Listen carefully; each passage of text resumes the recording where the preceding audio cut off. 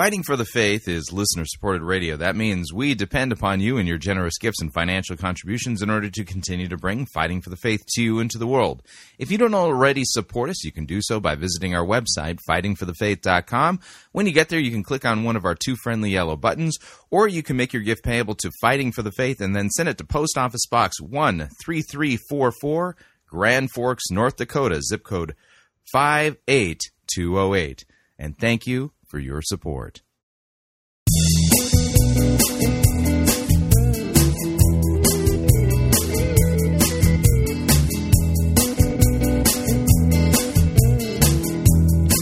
It's time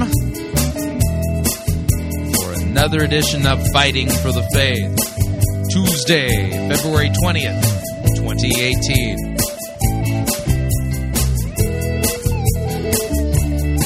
Okay, let's see here. You ever start a program and feel like you weren't quite ready? Or is that just me?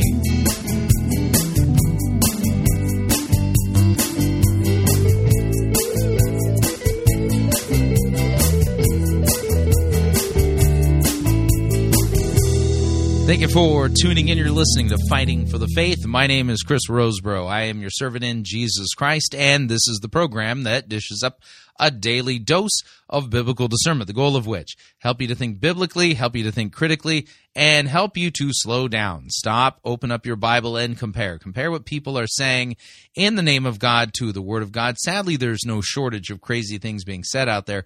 We take the time to open up God's Word, to compare and contrast what the most popular pastors, preachers, teachers, conference speakers, self-proclaimed prophets, prophetesses, self-appointed apostles and apostolettes, and those generally put forward by the evangelical industrial complex as those whom we need to be listening to, whose books apparently we need to be buying, and whose small group curricula we should be studying instead of the Word of God.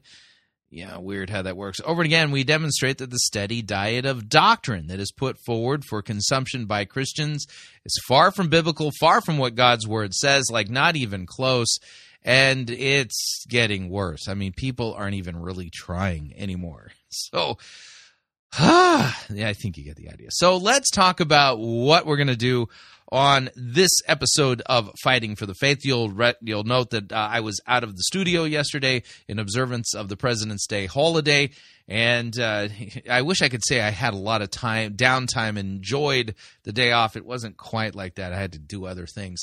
But what we're going to be doing today, we are going to begin by checking in with the Prophetic Holy Orders Network Information Exchange Syndicate, a fellow who we've begun to keep an eye on, the fellow who claims to be a prophet, Charlie Schomp. He works closely with Todd Bentley and others like that, and he recently claimed that he received a prophecy for the Northwest. The Northwest, I guess that's the Seattle area, I guess. So there's a Northwest prophecy that we're going to check in with him. Then we are going to do a money-grubbing televangelist update as we check in with Larry and Tiz Huck. Yeah, it's time for some of the Jewish feast days. We got Purim right now. We got Passover coming in like a month and a half. And then Pentecost 50 days after that. And so you know what that means, right?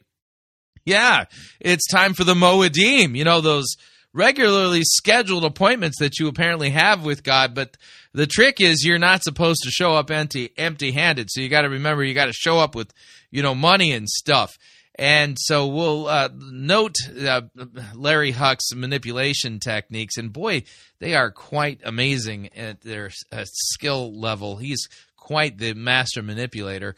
And then we are going to be heading over to Patricia King's, you know, Everlasting Love program as we listen to Robert Henderson talk about unlocking destiny. And then if we have time, we're going to head to Saddleback, and we're going to note that Rick Warren does not do a lot of preaching anymore at Saddleback Church. So we're going to listen to a part of a message called Discover Your Life Trajectory of Promise and Purpose. And it was delivered by one of the youth ministers there at Saddleback, Steve Adams. It has to do with time. If we have time, we'll get to it. If not, I'll hang on to it for later in the week. And then in hour number 2, we're heading to Toronto as we listen to Carol Arnott give a sermon about soaking in God's presence. And I am not joking. She has a prop. It's Mr. Sponge. And it's so bizarre what she does with Mr. Sponge that actually will make it into this week's Dumpster Fire later in the week. So that will be today's episode of Fighting for the Faith. Strongly recommend you make yourself comfortable. We've got a lot of ground that we need to cover. And since we're going to begin with kind of a really strange prophetic Holy Orders Network Information Exchange Syndicate update, let's do this. So I was having this wedding, and we didn't have Shabbat. Shabbat Sunday. Yeah, Shabbat. Oh. Shabbat. Shabbat. Wow, Shabbat Sunday. Toothless devil. Somos mais que vencedores. All right, so we're heading over to the YouTube channel of Charlie Champ and see if you can make heads or tails of this Northwest Oil Prophecy. That's what it's called. It's called the Northwest Oil Prophecy. I'm not exactly sure what any of that means, but this guy is kind of an up-and-comer, and I hate to say it, but the best way I can describe him, he is an obvious charlatan. He is an obvious huckster. This guy's as phony as a $3.50 bill. It's really kind of that obvious just how ridiculous this fellow is. But unfortunately, within the charismatic circles, they never test prophecies. They'll sit there and claim, oh, you're just a cessationist. We are continuationists because we believe the Bible teaches continuationism. Therefore, Charlie Champ. You see, if you're a continuationist, Scripture says to test prophecies. And I don't know how to test this one because it just doesn't make any sense. But see if you can make heads or tails of it. Here we go.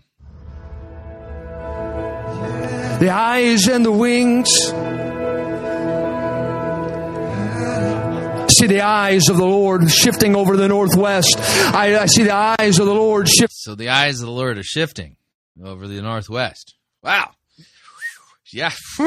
What are we going to do with that, Over the Northwest. I see the eyes of the Lord shifting over the Northwest. I see oil. I see oil springing up from the ground. I see oil. Oil is springing up from the ground because the eyes of the Lord shifted over the Northwest. I don't know what it means, but wow. Springing up. I see oil being tapped. Oil is being tapped, okay. Northwest, I see the oil being tapped. I see unknown resources shooting out of the ground. Unknown, we don't know what they are, but they're firing right out of the ground like a cannon. Unknown resources coming out of the Northwest. I see the oil as a sign of the gladness to break the spell, depression. The oil of the Lord coming to the Northwest. The oil. Apparently, when you shout, that makes it a true prophecy. The louder the volume goes up, Springing up, unreserved, unknown resources, unreserved, unknown resources, they're springing up, yeah. How does this help anybody? In resources, spring up. Spring up, oh resources within my soul. I'm seeing it right now in the realm of the Spirit. Oil springing up. Untapped resources reserved, untapped resources coming out of the Northwest. Yeah, they're untapped, man. They're unknown and they are untapped, but they're springing up, in the spirit thingy. Right, yeah. Woo! Unknown resources being tapped. What is the meaning of this mystery of prophecy that is before us, folks? This guy's just he knows how to play the game really well. So they've got the praise band playing weird, sappy music in the background. He's shouting at prophetic levels and saying nonsensical, irrational things. It's got to be true. I see oil being springing up from the Northwest. I see oil springing up from the Northwest. I see oil being shipped, being sent out from the Northwest. I see oil being sent out from the Northwest. I see oil being shipped out to bless the nations. I see oil. I see oil. I see oil springing up. I see oil. I see. He sure has taken a long time to say nothing. Oil coming out of the ground. I see oil coming out of the Northwest. I see oil coming out that will bless the nations. I see oil that will bless the United States. I see oil that will bless the nations of the earth. I see oil, untapped oil coming out of the Northwest. I see it coming out of the Northwest as a sign of the gladness that destroys depression. I see. So this oil is a sign, although it's in the spirit realm. A sign that destroys depression. This whole thing is depressing. Okay.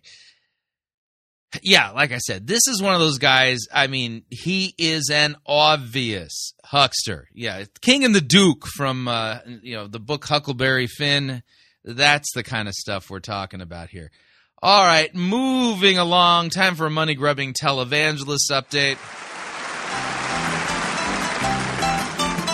Don't want no loving, don't want no kissing, don't want no gal to call me honey. Don't want my name in the Hall of Fame, just want a big fat pile of money. Give me that almighty dollar for that lettuce, hear me holler. Give me buckets full of ducats, let me walk around and waller in Mazuma, El Dinero, wanna be a millionaire. Give me money, money, money, money, money. I want that green ammunition, that's the stuff for which I'm wishing. Fill my closets with deposits, I'm a demon in addition. Give me shekels, give me pesos, let me see their smiling faces. Money, money, money, money, money. I wanna get me a suit that's made out of loot and whistle to wear it in green. I got that monetary-itis like beaches like King Midas. Want that golden touch is what I mean. Give me that old double eagle. Want that tender that is legal and financially, substantially any sum I can inveigle. Want to live in regal splendor with that loving legal tender. Money, money, money, money, money. All right, so we're heading over to the studio of Larry and Tiz Huck. And, the Feast of Purim is upon us. Feast of Purim, by the way, is really the story of Esther found in Scripture. And it's the celebration of God's deliverance of the people of Israel while they were in captivity in Babylon, although God is never named in the book of Esther. Fascinating stuff there. But, what Larry and Tiz Huck think it's about is, a payday for them. That's the best way I can describe it. But here they are to explain the setup for their teaching on Purim. Hi, everybody. We're Larry and Tiz Huck, and welcome to today's broadcast. Now, listen to me. We're going to talk to you. Now, hear what I'm about to say with your spirit. We're going to talk with my spirit. So I'm supposed to listen with my spirit.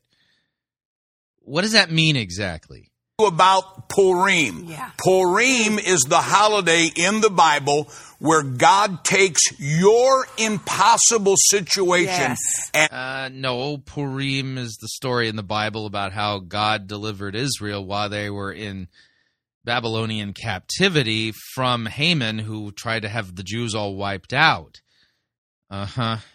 turns it upside down. This is a time of great miracles. Your world is about to change. My world's about to change. It's a time of great miracles, because Purim. sounds, spiritual and biblical and stuff, but yeah, I got a problem here, and that is that I'm not seeing what he's saying squaring with what God's word actually says. I feel like, the best way I could put it is I feel like I'm watching an infomercial, that somehow what's going on here is them trying to make merchandise of me, like they want me to write them a check or something. I feel like I'm being sold something. I do, but let's continue. Time we're getting ready to do the television teachings, I get really excited because it's the truth that we understand. Yeah. Maybe you get really excited because you get more money for to fuel up your private jet. It's the truth that we possess Amen. that sets us free. Yep. And a lot of people maybe don't even understand the celebration of Purim. Yeah. And that's where we're at right now. We're getting ready to go in the time of Purim. And We're getting ready to go in the time of Purim. Yeah, it's really important. Yeah. Notice Tiz Huck, her job is to help really make things even more, build anticipation so those people at the end of it will really be excited to write a check. Purim is one of God's Moedims, Tiz. Yes. One of God's appointed times. This is Now, let me translate that for you. In Larry Huck's universe, Moedim are like set scheduled appointments that you apparently have with God, and you need to show up at those appointments in order to receive blessings. That's the whole point of the appointment, And it's a very twisted use, if you would, of the new Old Covenant feast days of Passover, Purim, Feast of Pentecost, Feast of Booths, and things like that. time on God's calendar, and we'll explain it to you, where He takes your impossible situation and turns it upside down. Amen. But besides that, It takes your impossible situation, turns it upside down. No biblical text promises you that at Purim. and we teach on Purim every year at this time. But besides that, listen to me. This is a time where those miracles of turning whatever Haman, whatever the devil is trying to do to you. Yeah, whatever your Haman is doing to you, And turns it upside down. Yeah. This is a time this year of incredible miracles. Amen. And we're seeing. Yeah, they're not just ordinary miracles. They're going to be incredible miracles this Purim. You know why? Because Larry Huck said so.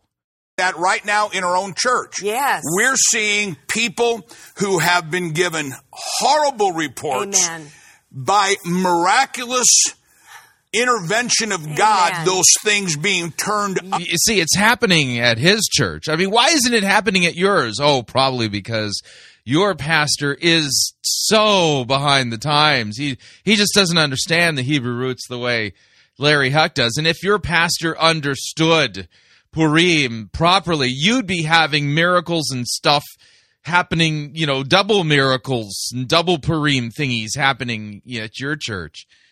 Yeah, you're going to note one of the effects of this type of false teaching is that it creates dissatisfaction in the hearts and minds of people attending churches where the pastor is faithfully preaching and teaching and exegeting God's word.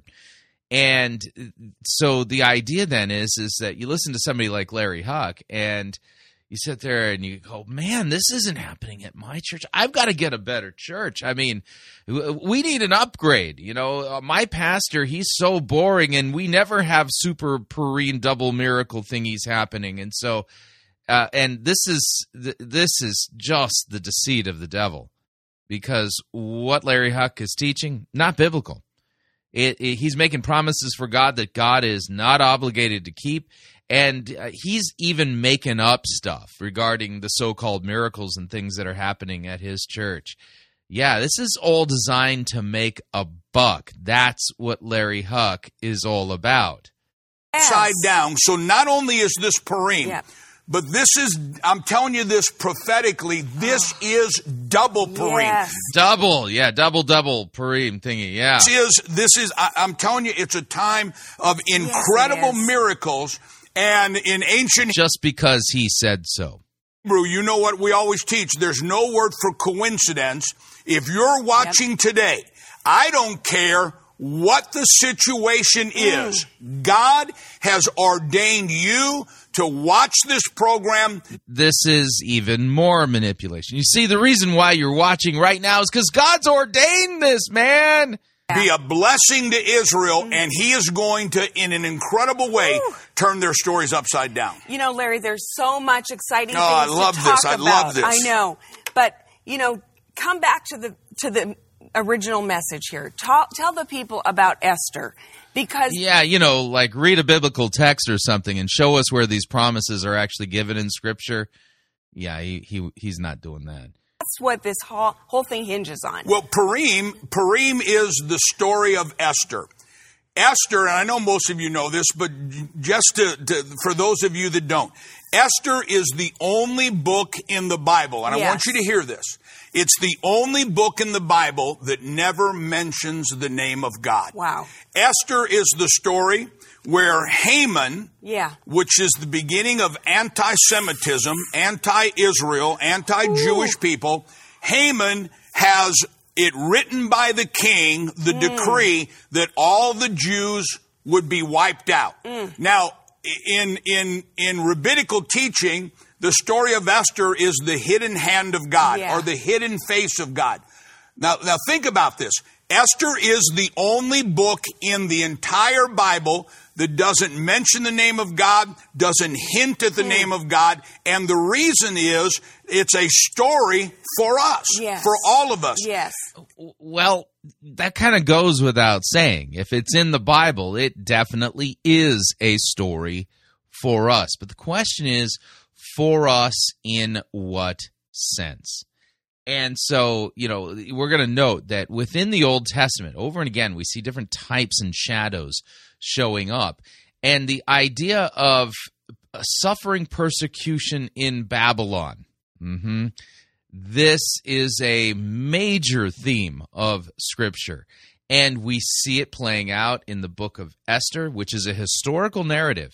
And although God's name is not mentioned, and God is not invoked, it is still a great descriptor of what God does in the midst of the persecution of his people in delivering them miraculously so without ever, showing up visibly so that people can know that it was him. That's kind of the idea. But and yet God is the one who gets the glory. God is the one who gets the praise. And so the idea then, as when you look at that Babylonian captivity motif carried then over into the New Testament, it does show up. It is prominent. It is prominently featured in the book of Revelation. And so the idea then is that we then call on the Lord in the midst of our persecutions, our suffering, our tribulation, as we are in captivity in Babylon. And you have to put Babylon in air quotes here. This is how typology works. And eventually we will be released from captivity and exile in Babylon and be able to go to Jerusalem. In the Jerusalem that we're heading to is the new Jerusalem, come down from heaven, the heavenly Jerusalem. Read the back of the book of Revelation. So there's some really important motifs here and major themes of Scripture that the book of Esther really keys in on. But just because the Feast of Purim is celebrated by people in Judaism at this time of year does not mean that, that means that God right now is going to double bless and double Purim you and nonsense like this. Yeah, he's not actually engaging in true, substantive, good exegesis that ultimately points us to Christ and to continue to rely and trust in him even in the midst of our persecutions and sufferings. If you can't feel God, if you can't see how it could happen, if you can't hear God, what are you saying? It doesn't matter. behind the scenes, and this is the story of Esther, behind the scenes, God is miraculously working. Amen. When everything looks bad, when everything looks negative, when everything looks impossible, God does this every day. Yeah. But this is a Moedim. This is an appointed time. What are you facing? What Haman has... feel like the Haman I'm facing at the moment. I'm looking on my computer screen. His name is Larry Huck. Is that how that works? Yeah, no, I think that's a twisting of Scripture too, but... decree. Maybe it's a decree against your finances, against your marriage, against your... A decree against my finances and my marriage. Oh, yeah, I feel like I've lived my entire adult life with a decree against my finances.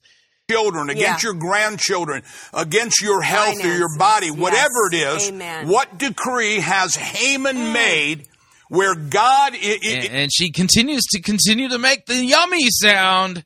You can't feel God, you can't see God, you can't hear from God, but I'm decreeing to you... Oh, he's decreeing. Wow, we're saved. Because God has ordained you to be watching this program. Is going to turn your story upside down. Yeah, just because I watched this program. God ordained that manipulation. Straight up manipulation. What's he after, by the way? Answer, money. You'll see that in a minute. And we'll get into one of the things we're giving away, because I can't teach all this, is the teaching on the Purim, where the hidden hand of God, the hidden face of God. But one thing that we want you to understand, and Tiz and I teach this all the time, whenever God is getting ready to bless you. Yeah, see, he's getting ready to bless you right now during Purim. He first gives you a chance. To be a blessing. To be a blessing. Now what? Right, yeah. See, I told you this was all about money. See, God wants to bless you, but, hey, if you want to get a blessing from God, you've got to first meet the requirements of God's blessing. You have to first be a blessing before God can bless. Which text teaches that? Let me fast forward a little bit so you can actually hear for yourself really what he's fishing for. Just like God used Esther for such a time as this to turn your story upside down. And we're going to tell you maybe when we come back from the break in just in a couple minutes, we have had babies that horrible situation, and a nurse runs in and says, "Don't do the operation. We just reread the report." I'm talking. Yeah, they got all kinds of miracles, undocumented, unsubstantiated, unverified, going on over there at Larry Huck Ministries. They had babies, lots of them, lots and lots of babies who were supposed to go in for surgery, and they didn't have to have the surgeries now because, double Purim. This week of that exact thing happened. One of our ladies full of tumors in her stomach. Lots and lots of tumors. There was tumors all up in there. And God turned the story upside down. Finances, whatever it is. But remember this. Whenever God is getting ready to bless you, he first gives you a chance to be a blessing. When you sow an offering of any size, we want to say thank you by... So it's all about you sowing an offering into Larry Huck's ministry. Sending you Pastor Larry's audio series, Purim. For such a time as this, the revelation of this extraordinary biblical holiday will release a dramatic flow of God's anointing. Right, just send in your seed offering and they'll send you the Purim study that Larry Huck, taught, and it's going to release a flow of blessings and stuff. You see, if you want a blessing from God, you got to first be a blessing, and the person you need to bless right now is Larry Huck. And victory into your life. In addition, you'll also receive this splendid lapel pin, proudly displaying your support of the bond between the United States and Israel. Wow, yeah, they'll even send you a lapel pin, yeah. Yeah, so that's literally the anatomy of deceit, if you would. Over and again, people like Larry Huck and others, they are making merchandise of people, basically making promises from God that he's not made. But these promises are always contingent. And the contingency is you've got to send them some money. You got to send in a seed offering. You want a blessing from God? Whoa. Yeah, well, you first got to be a blessing, don't you know? And the way you be a blessing is by sending in your money to bless Larry Huck. And then when God is convinced that you've blessed Larry Huck enough, then he's going to release a flow of blessing your way. And yeah, no biblical text teaches this. In fact, Scripture explicitly warns us of those who would make merchandise of us, twist God's word, and teach for shameful gain the things they ought not to teach. All right, we're up on our first break. If you'd like to email me regarding anything you've heard on this edition or any previous editions of Fighting for the Faith, you can do so. My email address is talkback@fightingforthefaith.com, or you can subscribe on Facebook, facebook.com/Pirate Christian. Follow me on Twitter. My name there @Pirate Christian. Quick break. When we come back, we're going to be hearing from Patricia King and Robert Henderson, also Steve Adams from Saddleback. Stay tuned. Don't want to miss them. We'll be right back.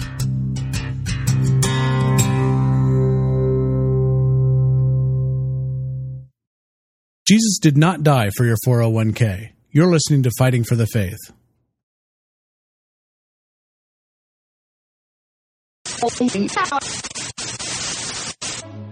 You're listening to Pirate Christian Radio. We'll be taking your false doctrine now.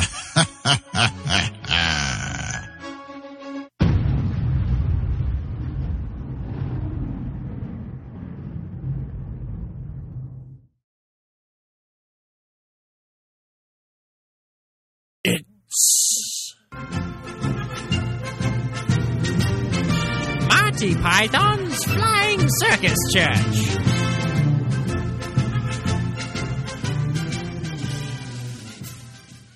The management of Marty Python's Flying Circus Church would like to again apologize. Normally we try to do parody here at Marty Python's Flying Circus Church.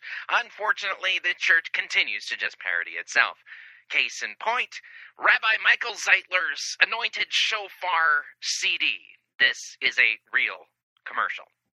When Rabbi Michael Zeitler blows the shofar, miracles take place. He wants to see God break every stronghold of the enemy in your life, healing you emotionally, physically, even in your relationships, bringing salvation to your entire household. Call now and receive both Rabbi Michael Zeitler's anointed audio CD, Sound of the Shofar, plus his brand new prophetic book, Why Israel is Supernatural, for a donation of $25. Shipping and handling is included. Ask for offer number 9081. Listen to this anointed audio CD. Allow God's glory to fill the room as Rabbi Zeitler shares from the scriptures and then blows the shofar over every issue you are facing, including mental and emotional disorders, confusion, fears, stress, grief, nightmares, insomnia, pain, sickness and disease, addictions, eating disorders, weight loss, injustices, persecution, finances, marriages, rebellious children, freedom from the occult and demonic oppression, and so much more. Through Rabbi Zeitler's brand new prophetic book, Why Israel is Supernatural, you will learn how you and your family can obtain supernatural protection in the midst of the end-time judgments about to be unleashed on planet Earth. Don't miss out on getting both Rabbi Michael Zeitler's anointed audio CD, Sound of the Shofar, plus his brand new prophetic book, Why Israel is Supernatural,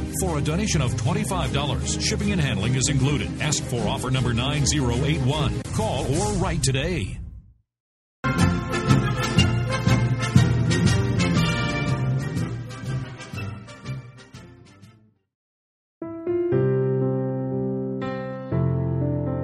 This is Dr. Curtis Lyons.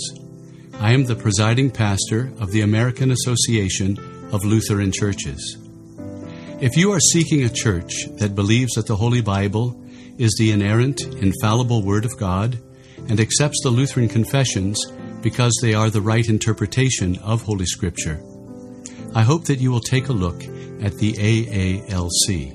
Also, if you are considering a vocation as a Lutheran pastor, our seminary has a residency program and a program available online. This is Curtis Lyons inviting you to take a look at the AALC.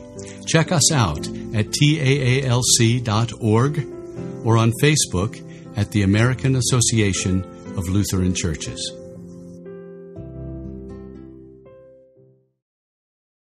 Hey everyone, it's Rex here to tell you about a product that I use on a daily basis.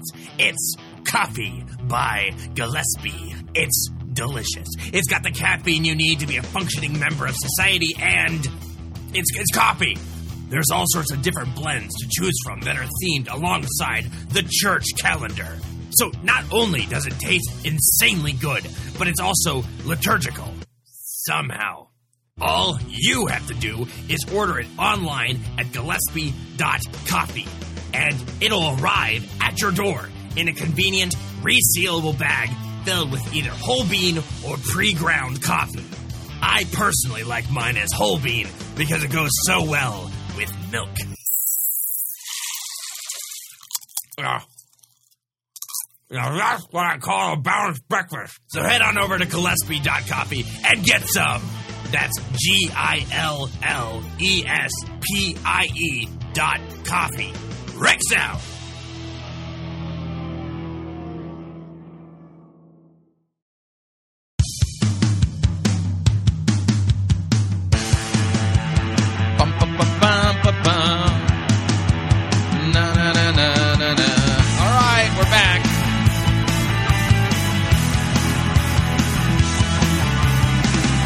Warning, listening to Fighting for the Faith could cause you to think that God does not need you to send money to a televangelist in order to unlock his blessings.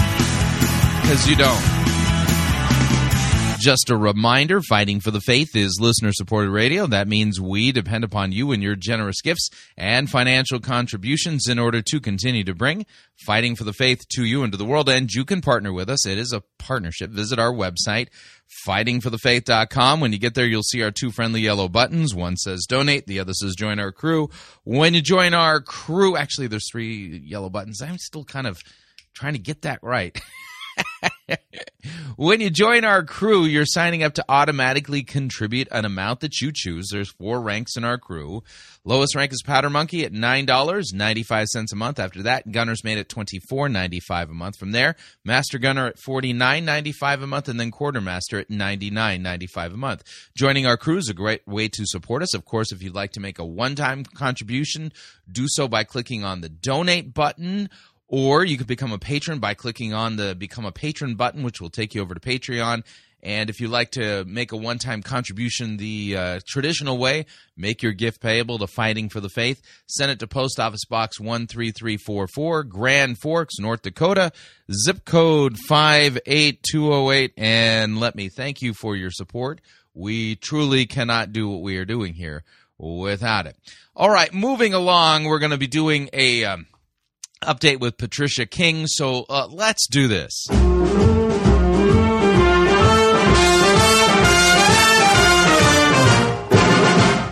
Down at an English fair, one evening I was there, when I heard a showman shouting underneath the flare, I've got a lovely bunch of coconuts, there they are standing in a row. Big ones, small ones, some as big as your head. Give 'em a twist, a flick of the wrist, that's what the showman said. I've got a lovely bunch of coconuts. Every ball you throw will make me rich. There stands me wife, the idol of me life, singing roll-a bowl a ball a penny a pitch. Singing roll-a bowl a ball a penny a pitch. Singing roll-a bowl a ball a penny a pitch. Roll a bowl a ball, sing and roll a bowl a ball, a penny a pitch. Yeah, that's right. I've got a lovely bunch of coconuts. So we're heading over to Patricia King's Everlasting Love program as we listen to her interview Robert Henderson and talk about the importance of unlocking destiny. Yeah. Did you know that your destiny is locked up? You know, kind of like Rapunzel or something like that. And you got to learn how to unlock your destiny so your destiny can let its hair down and escape the prison that it is locked away in. Yeah, I'm just making that up. But this, I mean, what I just said is just as absurd as what we're going to hear. Let's tune in. Here we go. Well, welcome. Hey, I've got a question for you. Have you ever wondered what your purpose was, why you were created? Yeah, I was created to warn the church about heretics like you. Where you're destined to end up? Have you ever... Where I'm destined to end up. That would be eternal life. New Earth, yeah.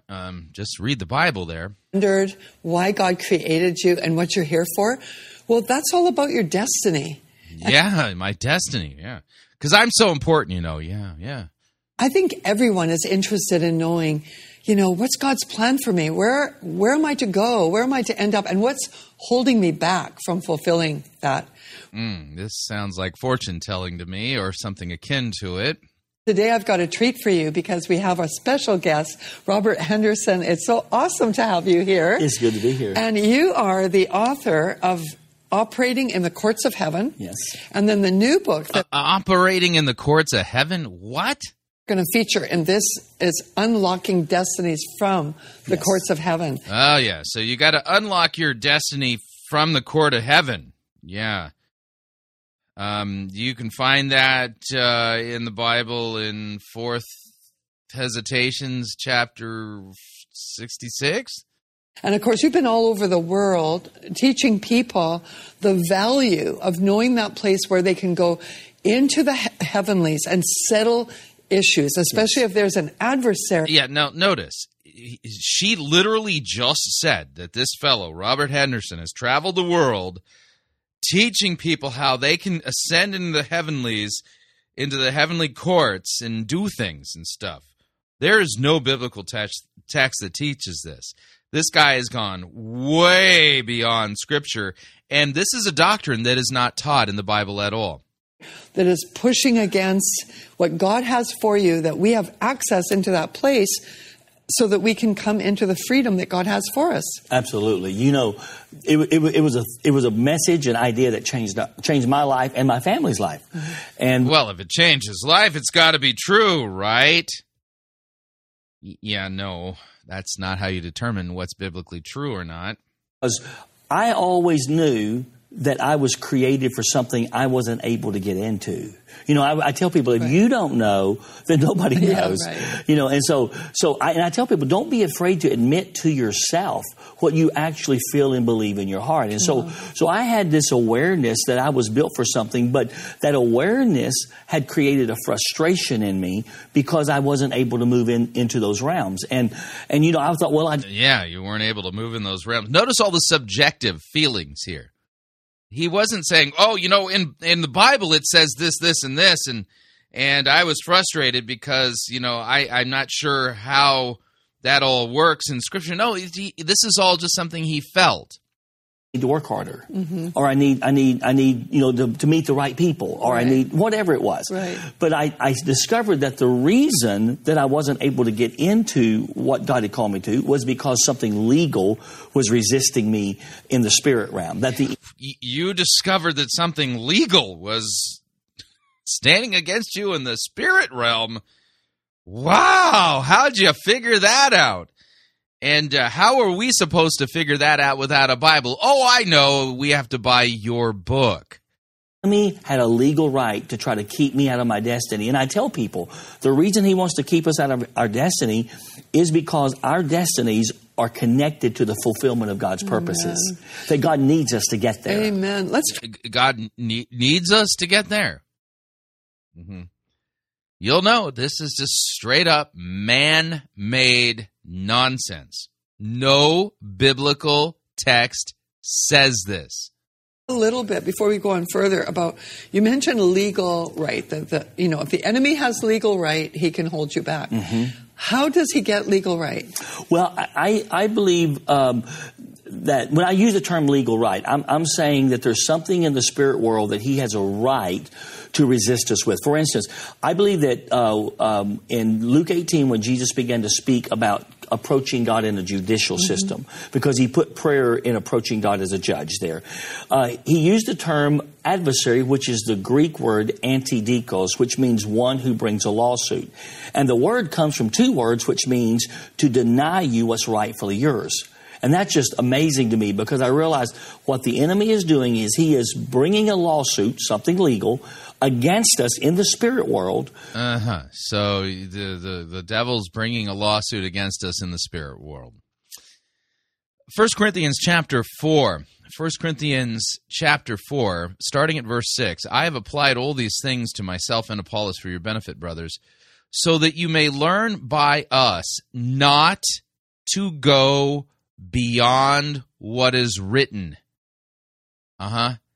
Christians are not supposed to go beyond what is written. There is no biblical text that teaches us how to ascend into the heavenlies in order to basically combat, legal proceedings that are occurring against us in the spiritual realm and all of this nonsense that this fellow is talking about.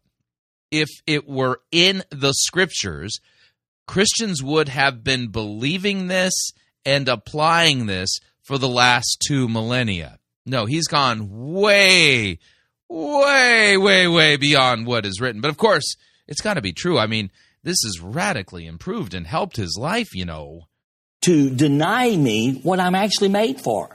Right. Because he doesn't want me to get there. So what I tell people, I said, there are 3 basic things that I think that he uses. In Psalms 32 and Psalms 51, David spoke of sin, transgression, and iniquity. And sin is falling short. It can do with the motives of the heart. I mean, sin is much deeper than just actions. It's intent, it's motives. God deals with all that in our heart. Transgression is the activity of stepping across a boundary, doing something we know we're not supposed to do. But then iniquity was always connected to the sin that was in the bloodline. In other words, Nehemiah, Daniel, all these people, when they were trying to... Yeah, I don't know any Hebrew scholars that would agree with what this fellow just said. Israel out of captivity and back into the promised land, they began the process by repenting for their own personal sins, but also repenting for the iniquity of their fathers, because they recognized the enemy used the legal issue of the iniquity of the fathers as a right to not only bring them in captivity, but hold them in that captivity. So you're saying that it's possible that not only our own sin, our sinful choices can create a landing strip for the enemy to take legal right, but also... Our sinful choices create a landing strip so the enemy can take legal right.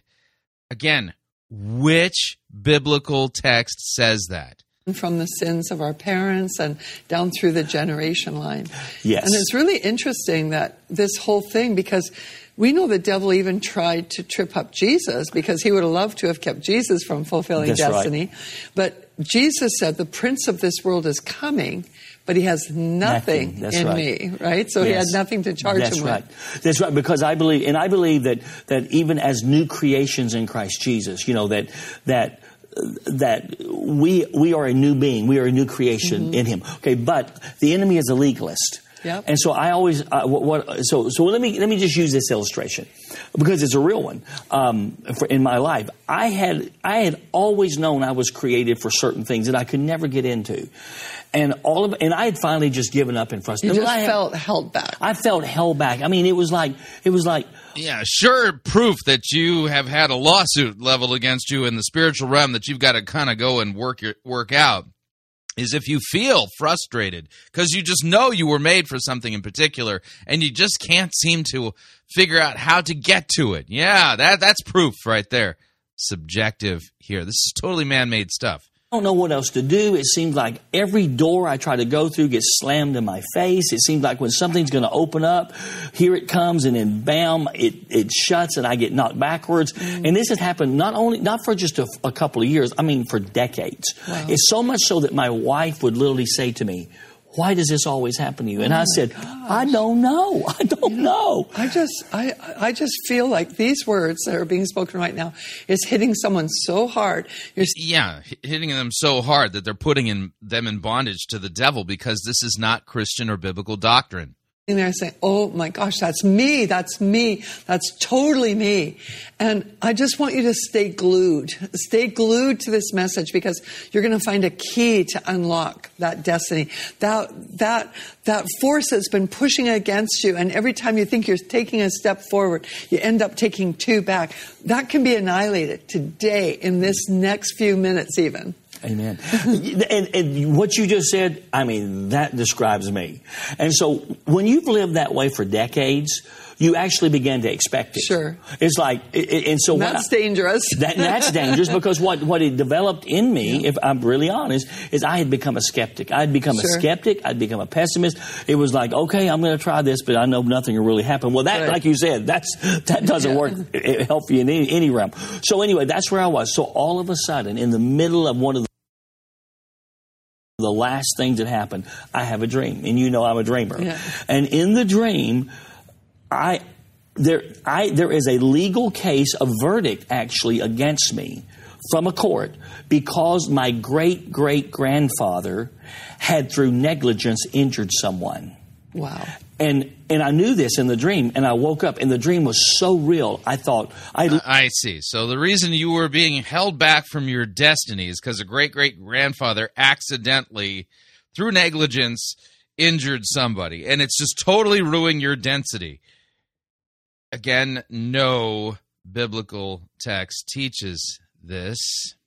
Woke up thinking there's a real natural case against me. And when I got awake, I went, no, wait, this is a dream. Wow. But I realized God was showing me that... He was revealing you to the source. That's exactly right. He was showing me that my great-great-grandfather's negligence, which I didn't know what it was, but it had injured someone, and the enemy was now using that as a legal right to keep me out of my destiny. And this is what the Lord said to me.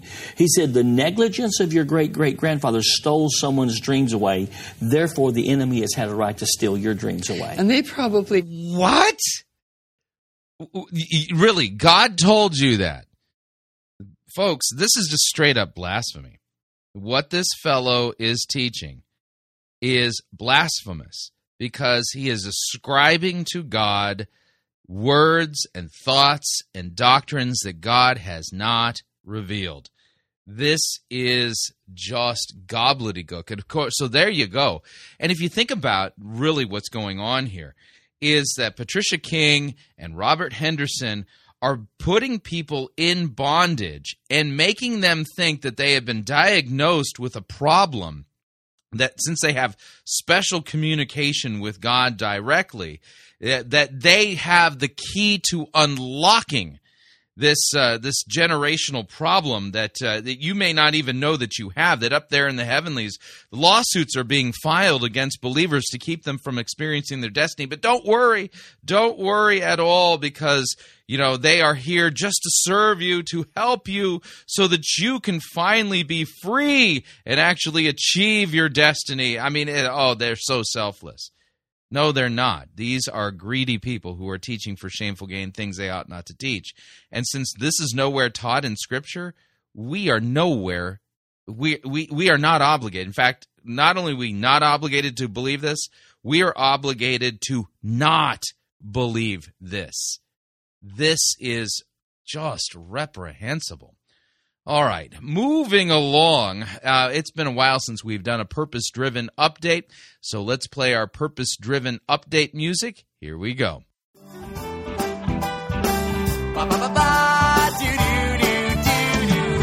I don't know how I know, but I'm gonna find my purpose. I don't know where I'm gonna look, but I'm gonna find my purpose. Gotta find out, don't wanna wait. Got to make sure that my life will be great. Gotta find my purpose before it's too late. All right, so we're heading over to Saddleback Church, and we're going to be listening to one of their youth pastors. At least he pastors the younger folks there at Saddleback. And the name of the message is Discover Your Life Trajectory of Promise and Purpose. Fellow's name is Steve Adams. A little bit of a note, and that is that Rick Warren doesn't really preach very often at Saddleback anymore. Not sure what he's doing with his time. I am sure if he's not retired, then he's using his time for nefarious purposes.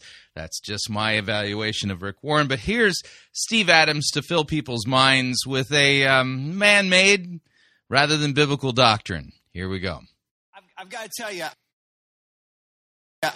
years ago, when I was in the 3rd or 4th grade in elementary school in Cleveland, Tennessee, my class went on a field trip. Now, you know what a field trip is to an elementary kid, right? It's freedom. It's freedom. And in fact, field trips was one of the things that kept me in elementary school.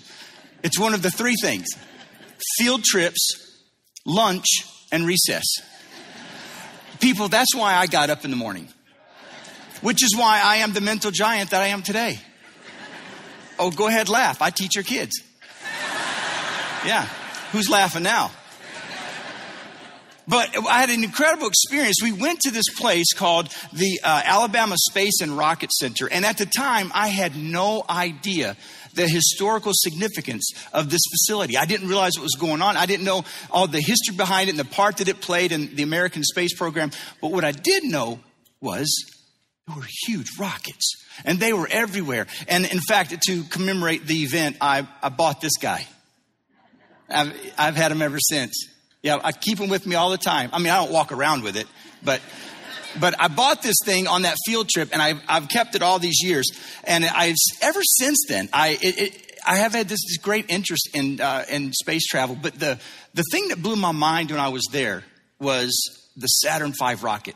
This thing was massive. And you guys know it's one of the most iconic images in all of space travel. And I was able to get up close to one of these rockets, and it just blew my mind. And the technology around it, the engineering genius connected to it. And I realized today, with some of the new rockets that NASA's using and SpaceX, I'm carefully enunciating that because my wife told me this week, she said, Steve, when you say SpaceX, you blend the words. It sounds like you're saying SpaceX. If I do it again, I mean SpaceX. And she told me the other day, she said, nobody wants to hear about SpaceX. And I said, you don't know that. So I'm already working on that message. I don't know how it's going to go. It probably won't be a campaign, but I'm going to work on it anyway. But the Saturn V rocket, it just blew my mind and everything that's going on. And today we're going to be looking at God's word at Romans 8:28. And what Romans 8:28 means for the trajectory of our lives. And that word trajectory is a word that is seldomly ever used outside of describing the flight path of a rocket or an airplane. But the trajectory of our lives, the principles of our lives are very much connected to the trajectory of a rocket. And that's why today we want to examine what does it mean to have a trajectory of promise and of purpose. Look at your... Now, note that this sermon is 100% backwards. Mm-hmm. What's going to comprise the main body of his sermon is his illustration, not a biblical text in context. Sermon illustrations are supposed to help us understand the true sense of what a biblical passage means. Mm-hmm. They serve and help us understand the scriptures.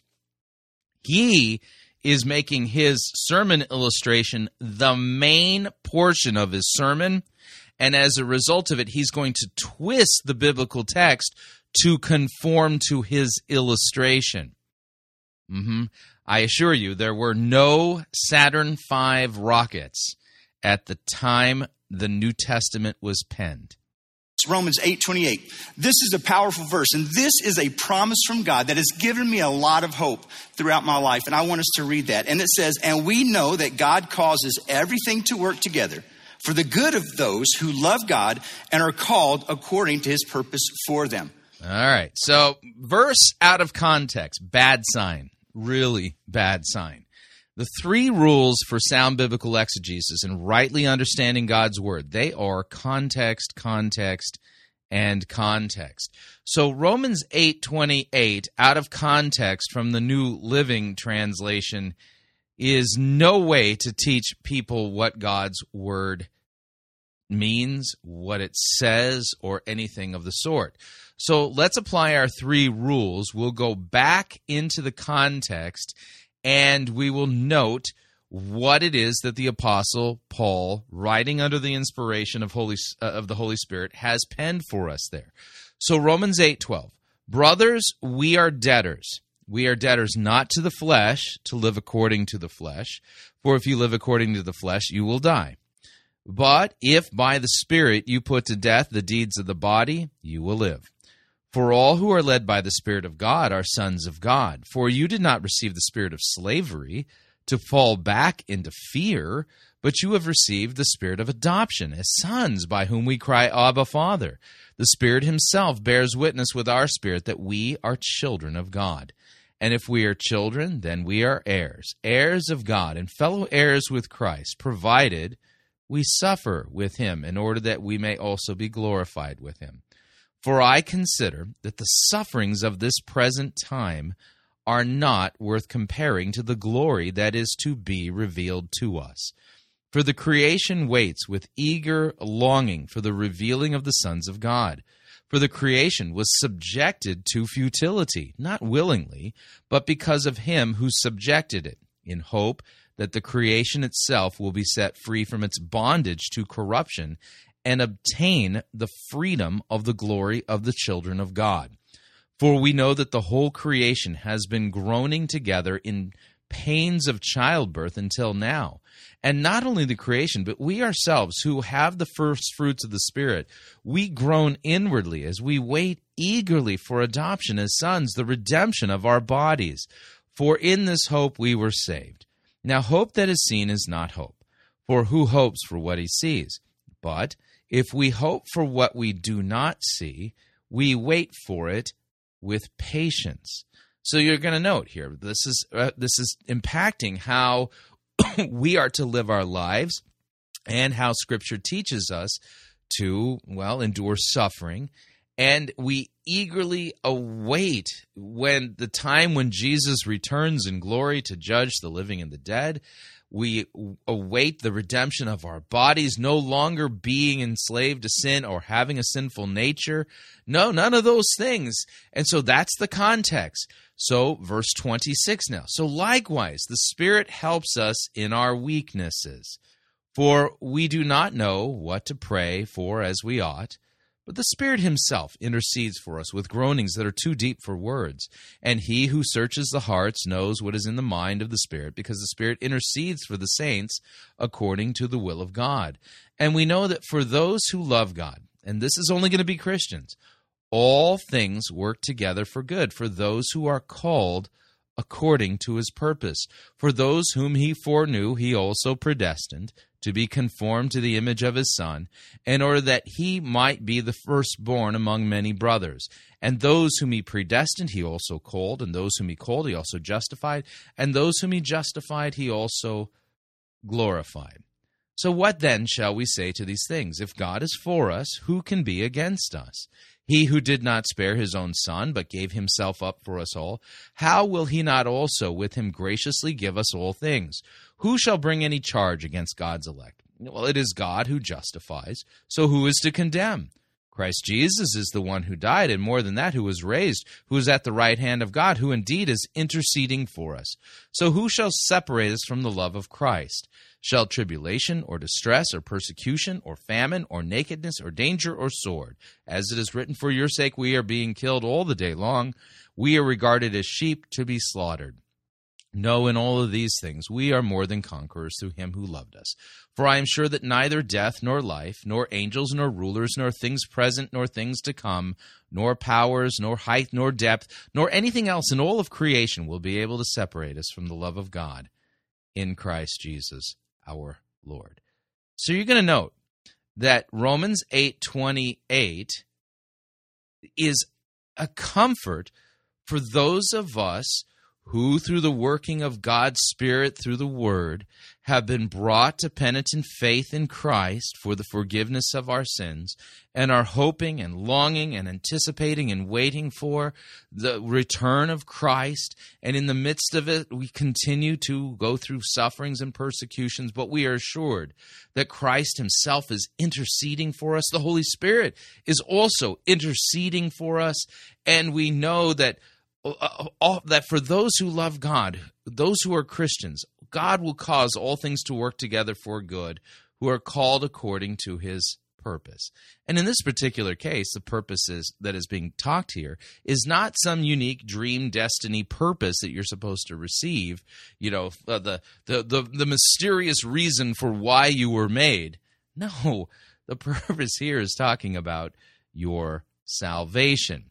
and see, well, because Steve Adams here has taken this text out of context and isn't really teaching what this passage is saying, he's basically going to force this text to teach the purpose-driven theology, which is man-made. And the man who made it is Rick Warren. Now, what this verse is not telling us, it's not telling us that God causes every single thing that happens in my life, that it's at the hand of God. That's not necessarily the case.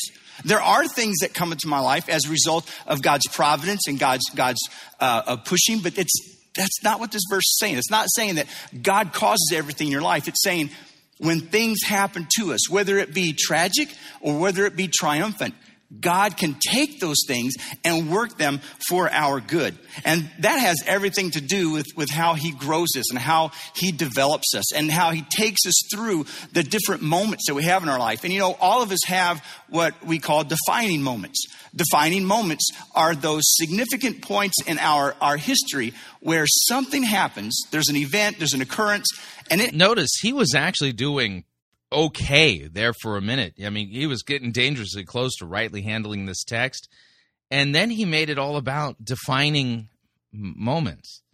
Has the potential to change the very direction of our life. And some of these events are great. It could be a marriage, could be the birth of a child, it could be a promotion. But some of these defining moments are not so great. It could be a hurt. It could be a divorce. It could be a death of a loved one. But regardless of what it is, these defining moments have a tremendous impact on our life. And in fact, if we could take all those defining moments and then chart them on like this, we could take each of the defining moments of our life and chart them. What we would develop is a literal trajectory of our life. Because a trajectory is just simply the path that your life follows. And look in your notes, it says this: your personal trajectory is the path your life travels, which consists of defining moments in various stages. What does this have to do with Romans 8? I read the vast majority of that particular chapter, and it doesn't say anything or teach anything about which you are talking about. And those defining moments are what we're going to take a look at today, specifically in specific stages. Now, as I mentioned with the Saturn V rocket, one of the reasons we were able to succeed in the 60s of putting a man on the moon was because of the development of the Saturn V rocket and what it was capable of. And one of the things that was unique with the Saturn V rocket was it was designed to work in certain stages. Stage one, the stage one of the Saturn V rocket was to lift it off of the Earth and get it out of Earth's atmosphere. And once those engines had fired, done this job, and got it into the proper trajectory, then this would break away from the rocket, and then stage two kicks in. When stage two kicks in the rocket, same thing. There are thrusters that fire. All along, those thrusters are designed to keep the rocket on a very specific path, a very specific trajectory. And once those rockets fire, they break away, and then stage three of the rocket kicks in. Now, what's interesting to me is all three of these stages with this massive rocket, the height of the Statue of Liberty, it's all for this. Everything that's important on that rocket exists right here. This is where the astronauts were. This is where the lunar landing module was. This was where the capsule was. It was going to return them safely to Earth. All these stages existed for what was in the very front of that rocket. And that's what I want us to look at today, is how God uses the defining moments in certain stages of our life, just like we see with this rocket, and how he shapes us and prepares us to have a life of promise and of purpose. And to do that. Yeah, so you'll note, like I've already pointed out, that he started off dangerously close to actually rightly handling the text, because even somebody who has to twist God's word, if they make the fatal mistake of reading it out at all, they're going to have to address what it says. And no sooner did he at least acknowledge that it said a particular thing, that he totally changed the subject and went to his sermon illustration to basically define the meaning of the text. It was slick. It was subtle. Definitely a defining moment in bad sermonage. But Not at all what Romans 8:28 teaches. Unbelievable. All right, we are up on our second break. If you'd like to email me regarding anything you've heard on this edition or any previous editions of Fighting for the Faith, you can do so. My email address is talkback@fightingforthefaith.com, or you can subscribe on Facebook, facebook.com/Pirate Christian. Follow me on Twitter, my name there, @Pirate Christian. Quick break. When we come back, we're going to hear a sermon about soaking, which the Bible doesn't teach. Stay tuned, don't want to miss it. We'll be right back. Living a life of purpose can't save you. You're listening to Fighting for the Faith.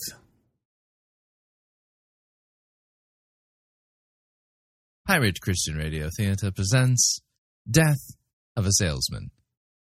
Are ye a salesman? Why, yes, I am. Can I interest you in some...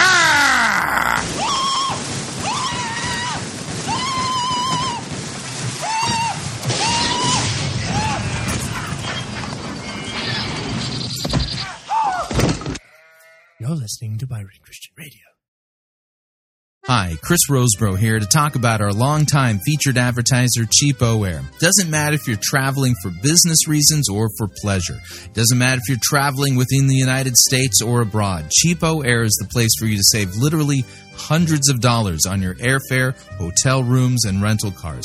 Visit our website, fightingforthefaith.com. On the side of our website, you'll see our ad banners. Look at the ad banner for Cheapo Air and look on it. There's a promo code. Write the promo code down. Click on the ad banner and then book your travel at the Cheapo Air website, and you'll have the opportunity to enter that promo code for additional savings. Again, fightingforthefaith.com. Write down the promo code, click on the ad banner, and save money on your airfare, hotel rooms, and rental cars today.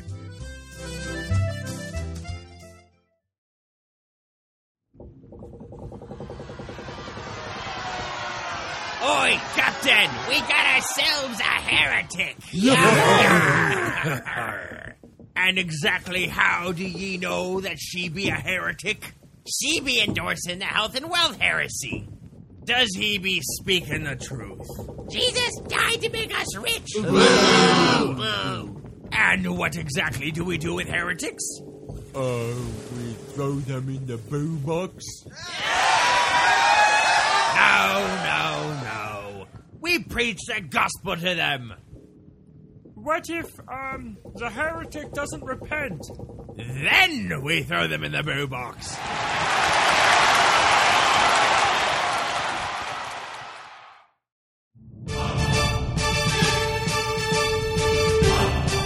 To err is to heretic. To R is to pirate.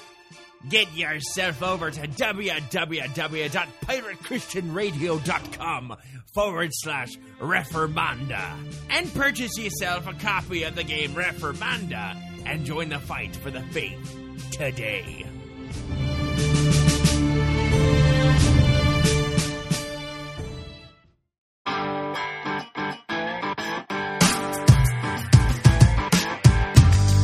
All right, we're back. Hour number 2 of Fighting for the Faith. Sermon review time. This is just bizarre. Only way I can describe it.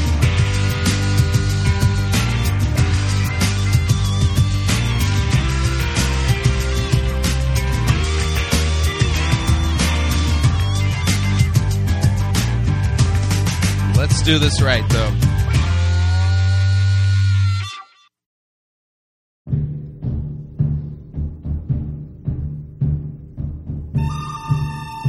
Wah, wah, wah. Wah, wah, wah. Wah, wah, wah, wah. Wah, wah, wah. The good, the bad, the ugly. We review it all here at Fighting for the Faith. We're an equal opportunity sermon reviewing service. Today's sermon comes to us via the Toronto Airport Church. Used to be the Vineyard, but they got kicked out of the Vineyard with the Toronto Blessing. Yeah, even John Wimber had more theological sense than the Arnotts, but we're going to be listening to Carol Arnott. Number one, she's not permitted to be doing what she's doing, and that is preaching a sermon. But she's not only not permitted to do that, she's going to be teaching a doctrine totally made up. The doctrine about soaking in the presence of God. And the only people being soaked are the people there who are being soaked for their money so that they can continue to keep padding the pockets and purses of Carol Arnott and her husband. So let me go ahead and back off on the music, and without any further ado, here's Carol Arnott and her sermon titled, Soaking in God's Presence. Here we go. We want more. We are so grateful and so thankful for all that you have done, Lord, over the last 20 You want more of what? 4 years. We are just Maybe she wants more money? Absolutely amazed, astounded, honored, blessed. Testimonies from all over the world of your goodness, your kindness. Yeah, that was apparently the weighty presence of the Holy Spirit that made her go, yeah. Your healing, your freedom, your causing us to just fall even more in love. And you know, Smith Wigglesworth said, and I don't have... Smith Wigglesworth was a complete huckster, and he was like the one of the early Pentecostal guys that was a lot like Todd Bentley. He'd kick a baby or throw it against the wall, claiming that he was getting a demon out of it. Yeah, I'm not joking. That's what Smith Wigglesworth was like. But Smith Wigglesworth said that the next revival would be a revival of the Word and the Spirit. And so as we are preparing ourselves, you know, we really need to begin to read through the Bible. Read it slowly. Yeah, I agree with her. And if the people there at the Toronto church would read through the Bible, they would realize they're being deceived, and they would end up leaving that church. Meditate on it. Digest it. Put yourself in the place of its leading characters. In the school that... Yeah, no. That's not our job. Our job is not to put ourselves in the place of the leading characters. That's narcissistic eisegesis, the reading of yourself into the biblical text. You're not in there. No, you're not the heroes of the Bible. All of those people point to Christ. Today we did Joseph, the making of a leader. And I had all of them become Josephs for the hour. And watch their hearts. Which is utter nonsense. Nowhere in Scripture are we called to become Josephs. By the way, I did an extended teaching on Genesis and covered the story about Joseph, and noted that whole story points us to Christ. Literally, in type and shadow, Joseph is one of the starkest characters of the Old Testament, who really, really reflects back the true character of Jesus Christ. And he is a foreshadow prophetically of Jesus in his life, death, resurrection, and things like that. So Carol Arnott, I mean, she's already admitting in this, this sermon that she has no clue who the Bible really is about. It's not about me or you. It's about Jesus. As they went through the story. And as we go through the Bible, we need to just put ourselves in that position. It will come. No, we should not do that at all. More alive to you. It might take you longer to read it through, but make yourself like those that are in the Scriptures. We want more of the Holy Spirit, don't we? And so we want to go back but also go forward. You know, it's amazing because Yeah, this sappy music is just annoying.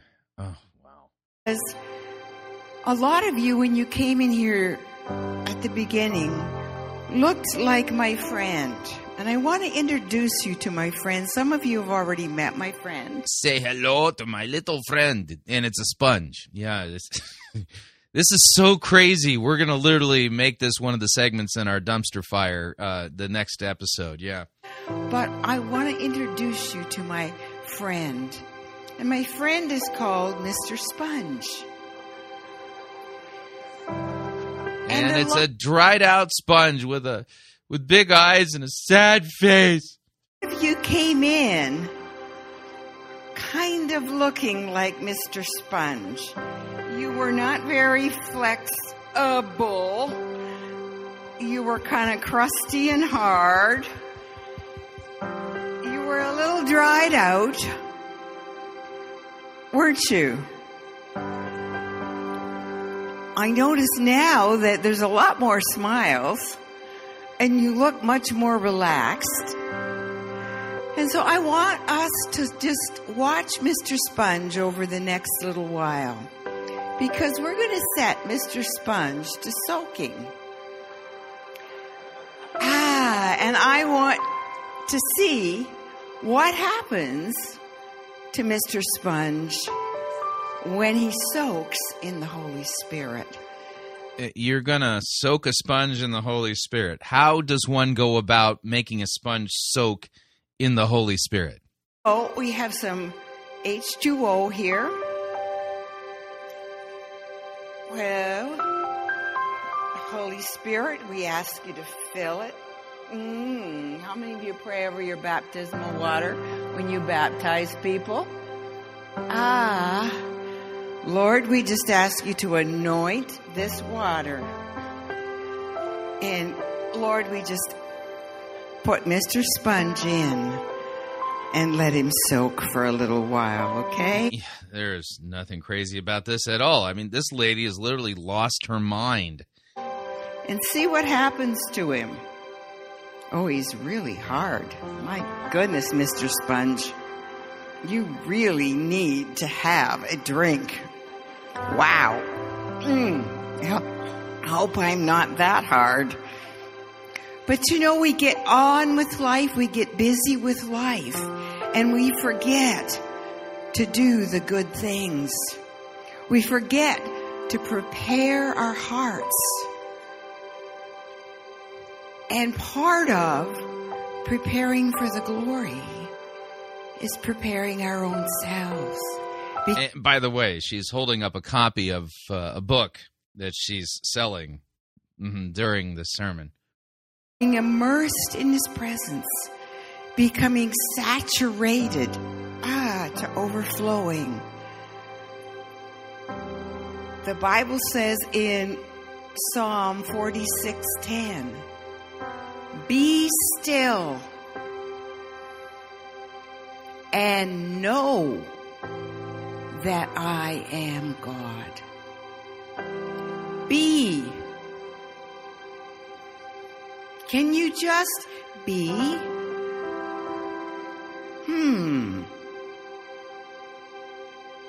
Or are you too busy? She's got that annoying romper room, kindergarten teacher voice thing going on, and it is really just grating. Are you too occupied? Ooh, my timer just went off. Jesus, I worship you. I give you glory. I give you honor. I give you praise. Wow. I'm going to talk to you about my timer in a little bit. Yeah, you go right ahead. Job of a pastor is to preach the word. You clearly are not one of them. But be. God wants us to be. Doesn't want us to always do, go, go, go, go, go. He said, be still Our generation finds it so difficult to be still. Our teachers have taught us to stop daydreaming, to get to work, to do it, our parents, get it done, stop daydreaming, stop, lying on the floor, stop, get working, get doing. And so we're a society. I mean, just coming down again on the 401. Oh my gosh. We've been away for a little bit. And, oh my gosh. It's just like,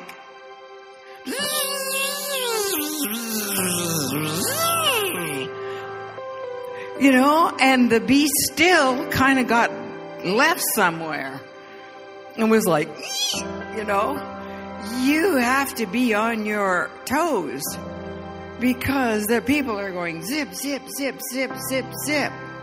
Right, yeah, I got to be on my toes because, the zip zippers, yeah, they're zipping. I can't believe that people are not standing up and walking out in droves. This is utter nonsense. And our cities are full of that. Our cities are full of busyness. Our churches are full of busyness. Our jobs are full of busyness. Yeah, did you think that a job is someplace you go to take a nap? Maybe get a mani-pedi or something like that? What is this? Our homes are full of busyness. But the Bible says, just be. Just say that word, Carol, or whatever your name is. Just be.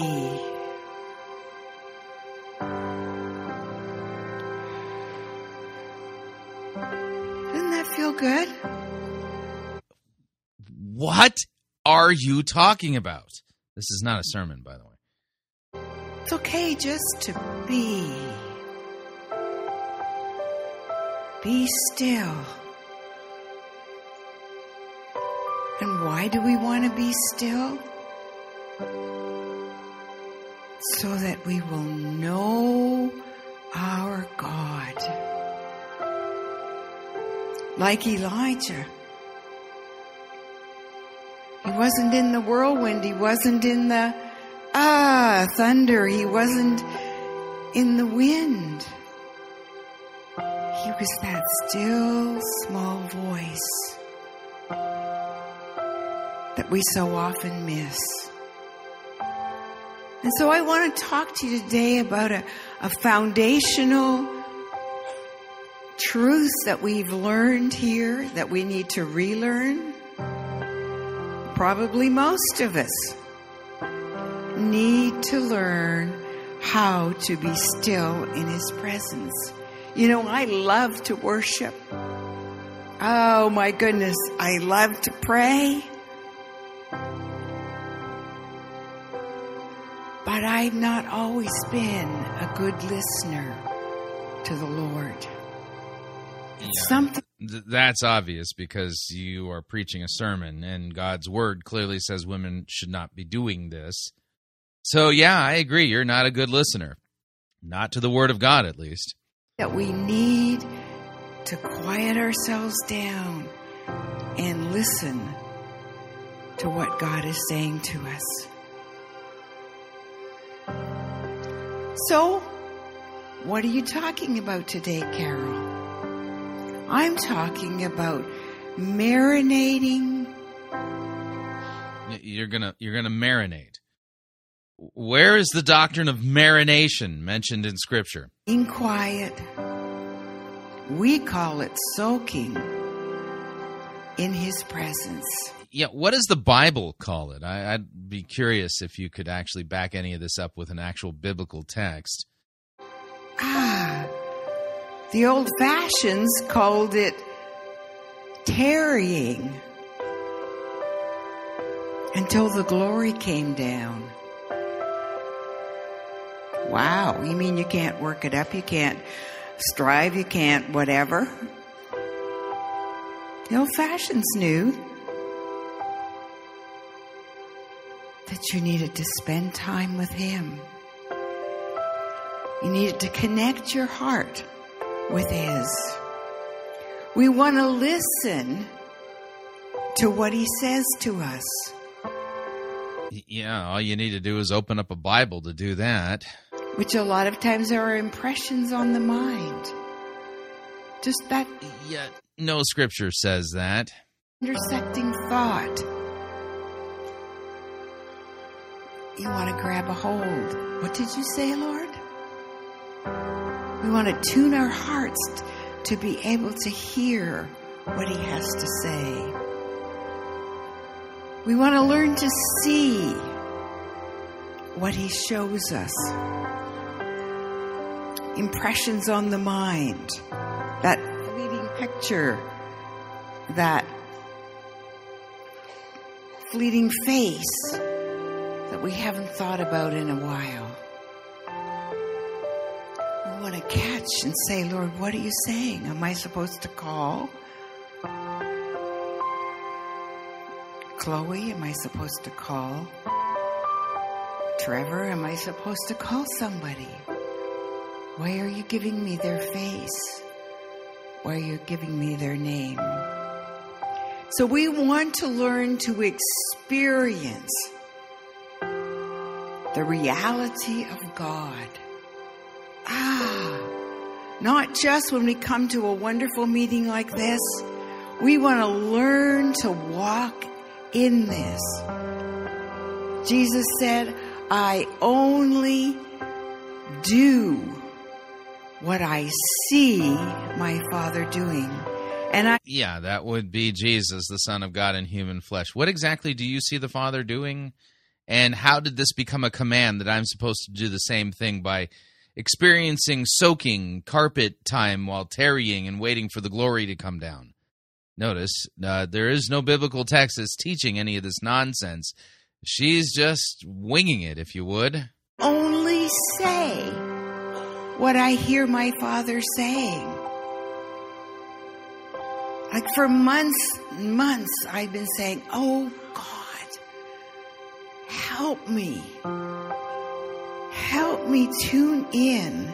Help me ask. Can you imagine if all of us just in this room and those on the internet could walk like Jesus walked? Oh, could you imagine? Yeah. Jesus is God in human flesh. Again, what are you talking about, lady? What would happen in a week? Take a week of Jesus' life. The blind would see, the deaf would hear. Yeah, you'd be the little Messiah. Wow, imagine you could change the world if you would just become the Messiah. You'd be a false one, but oh, wow, what a big difference you'd make. A little boy would get freed from epilepsy. You'd go to maybe a Jewish home or a Muslim home or a atheist home.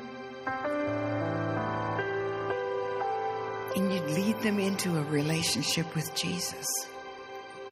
How so? It doesn't sound to me like you have any relationship with the real Jesus. It would be incredible if we could only get there and say, God, I want to be that connected. I want to be that close with you. You see, having an experience of the reality of God isn't just a one-time thing. It's an ongoing walk. Yeah, where in Scripture does it talk about these ongoing experiences? I'd like to see those texts, please. You just keep talking and talking and talking, but you don't back any of the things up that you're saying from actual biblical text, which means you're just making this stuff up. It's present. It's now. It's living, and it's today. And it's tomorrow, and it's the next day. Through soaking through spending time in the presence of God, we find that God is real. We find that He wants to come and have a wonderful, close relationship with us. Really, you discover this through soaking. How come none of the prophets or apostles of the Bible taught this technique? Intimacy with Him. Yeah, it just sounds like intimacy with the air. I mean, when did Jesus say He was going to show up if you did this? Is His heart's desire. You see, He's got everything else. But He wants you. He's paid a horrific price for you. And He wants to come close. And He wants Well, don't you think He would if He wanted to? To come close. He doesn't want you going on a prayer list around the world. That's good. We need to do that. But first and foremost, we need to connect heart to heart with Him. And so the way I connect heart to heart with Jesus is with soaking. Where did Jesus say that you connect with Him in His heart and stuff when you soak? I'd like to see those passages, please. You clearly have gone way beyond what is written. Holy Spirit fell January 20th, 1994. I was thrilled. No, the Holy Spirit came at the Feast of Pentecost 2,000 years ago in the city of Jerusalem. The Holy Spirit you're describing is not the biblical Holy Spirit. I don't know who you're talking about, but the biblical Holy Spirit came on the Feast of Pentecost 2,000 years ago. Ooh. Sorry, my timer just went again. Yeah, that's just theatrics, lady. Shakaraba. And that's forbidden by Scripture. Yeah. 1 Corinthians 14 forbids anybody who speaks in a tongue in a church service to do so without an interpreter. Yep, that's more proof she has nothing to do with God the Holy Spirit. We'll tell you about it because it's going to go off every 10 minutes. This is what I'm talking about as a timer. Okay? It's set for every 10 minutes. It's called my 10-minute timer. And it's amazing when you wear one. Because it reminds you to worship Him. And it goes off at the most inappropriate times. When somebody's cut you off in traffic. And you're ready to go.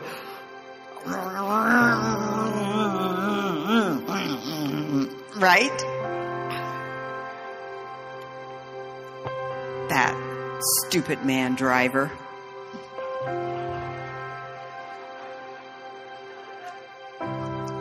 Right?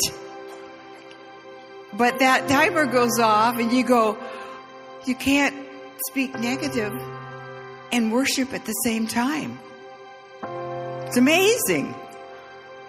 Or something happens, or you're not feeling so good. And the timer goes off and you go, oh Lord, I love you. I love you anyway. Sometimes you can do it like I'm doing it. Full on, full up, worship Him. Sometimes you can't do that. But you can learn to worship under your breath. Right? But it's amazing when you worship every 10 minutes, how it changes you.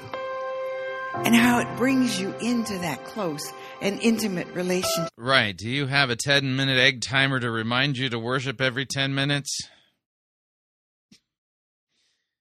Scriptures don't tell us to do that either. With Him. Catherine Kuhlman used to say, the Holy Spirit is more real to me than any human being. Now, as a brand new Christian, I couldn't catch that.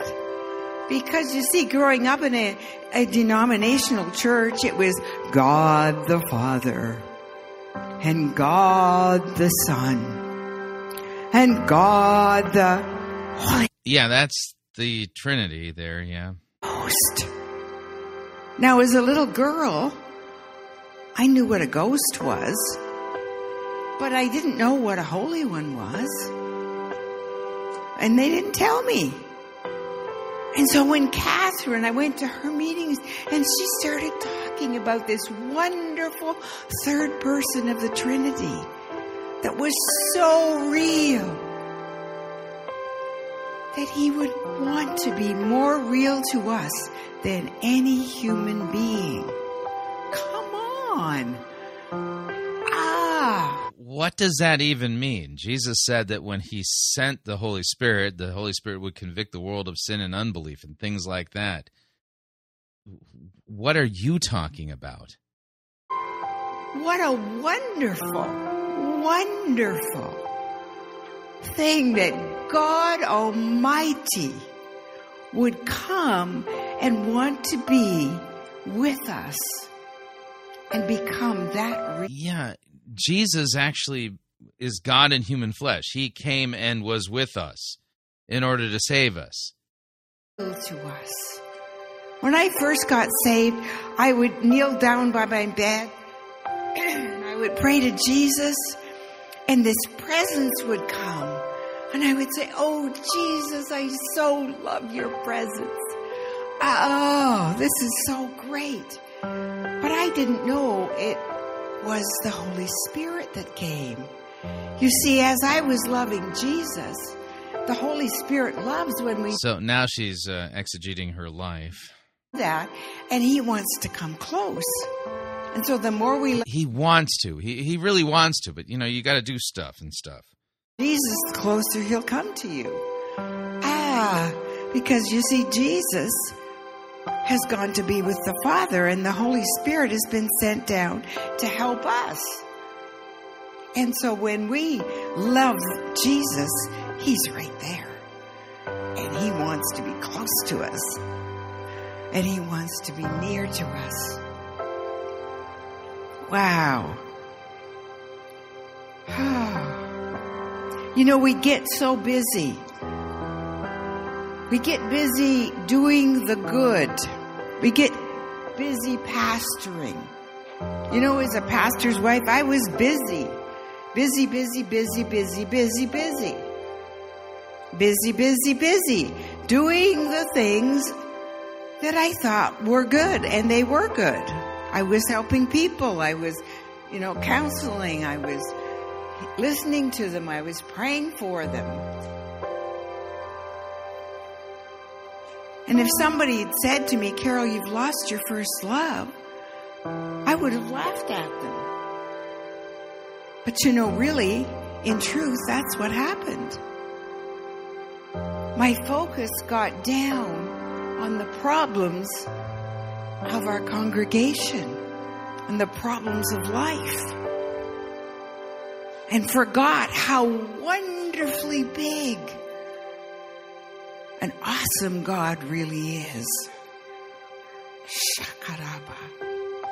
Yeah, another instance of her flagrantly disobeying a direct and clear instruction and command from God.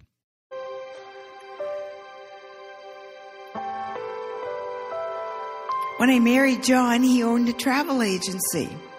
It's quite funny, because we travel a lot more than we did when we owned a travel agency. But then he wanted to start a church. And so we started a church in our hometown in Stratford. And I used to cry and say, "Oh, honey, what can I do? I have no abilities, no talents. I've not gone to Bible school. How can I be a pastor's wife? I can't sing, or I can't play the piano." Years later, David Campbell said, "Oh, yeah, but you can arrange flowers, Carol." I said, "Thanks, David." But anyway, I had no talents, no abilities, nothing. And John would say, yes, but honey, you can love. I said, yeah, but everybody can love. And he said, no, God has given you a gift to love the unlovely, to love people to life. And he said, that's a gift. You see, a lot of times when God gives us something, we think it's just part of who we are and that everybody has it. And so we need to really appreciate what God has given us, because it won't all be the same.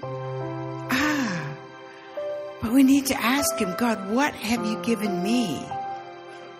Might be the gift of helps. It might be the gift of evangelism. It might be the gift of prophesying. It might be the gift of encouragement. Whatever it is, we need to embrace those wonderful gifts that God's given us. So when we started the church, I was so incredibly shy and intimidated. I mean, everybody laughs at me now. She says, doesn't seem like she's very shy. Yeah, because you seem to be obsessed with preaching about yourself, which is really weird. Quite tenacious when the Holy Spirit says, go after somebody, right, Curtis? But I was really, really, really, really shy. And so John said, okay, on Mother's Day, you're going to preach. And that was 6 months out before Mother's Day. It took me 6 months to find something in the Bible to preach on. I was so nervous. Oh, that whole... How much you want to bet she didn't preach on 1 Timothy chapter 2? Saturday night, I was up the whole night. I wrote out every single word. I was perspiring the next morning. I think I read it all off, and it was just really, really incredible. But you know, God has a way. A prophet came to our little church in Stratford, and he said, his name was Mark DuPont, and he said, Carol, he said, I see you preaching to hundreds and hundreds of pastors and leaders. And he said, I see you preaching to thousands and thousands of people. And I laughed right in his face. And I said, some prophet you are. You gotta be kidding me. Are you serious? Mind you, I've gone back and apologized to him since. Oh dear. Anyway. But as I learned about soaking, it changed all that. So maybe you're saying, a lot of you here know soaking. This is a reminder, because a lot of us have gotten too busy. But some of you might be saying, what do you mean by soaking? How do I soak? Why do I soak? Good questions. Soaking is positioning yourself before God just to experience His love for you and to give Him your love. No expectations. You have a biblical text that teaches this practice? I'd like to see it, please. It's just intimacy, a love affair between you and your Savior. Listening to that still small voice, being immersed in that beautiful presence of the Holy Spirit. Keep your prayer lists, keep your agendas for another time.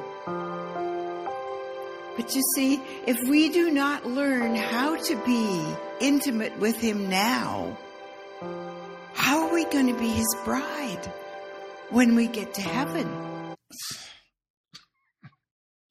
Oh no! Almost 2 millennia of Christians have never figured out how to be intimate with Jesus. They're going to be totally lost on how to be intimate with him when he shows up. This is utter nonsense. And have never had that kind of closeness. That's going to be slightly awkward. And those that have managed to be intimate with him now, we are going to be, I don't think you can get jealous in heaven, though, come to think of it. But I think we're going to have a regret that we haven't done that here on earth. Because the Bible says the bride is making herself ready. And so soaking is part of getting yourself ready. Really? Which biblical text says this? Preparing for more. You see, because when we're filled with him, and we've poured out our love for him. John likes to say it's a circle. You, him, and them. And if we're not filled ourselves with him, them aren't going to get very much. Because you can't give away what you haven't got. Or it becomes religion. It becomes striving. Yeah, this is just religion itself. I mean, there's no biblical text that teaches any of this. She's literally making this stuff up. She's winging it. Oh, my husband says. Yeah, who's he again? And how did he become the guy who can make Christian doctrines and practices up? Controlling, it becomes manipulative. But if you're filled,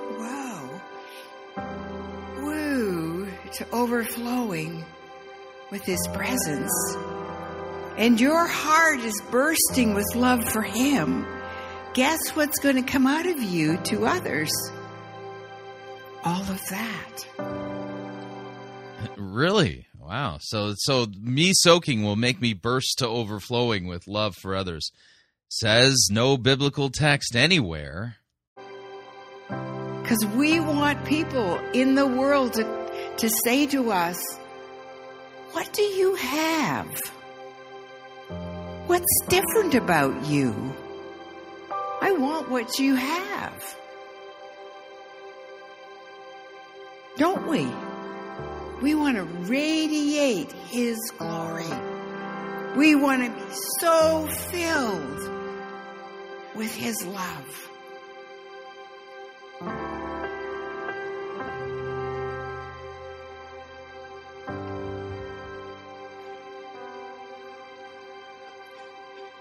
Intercession, prayer lists are very important.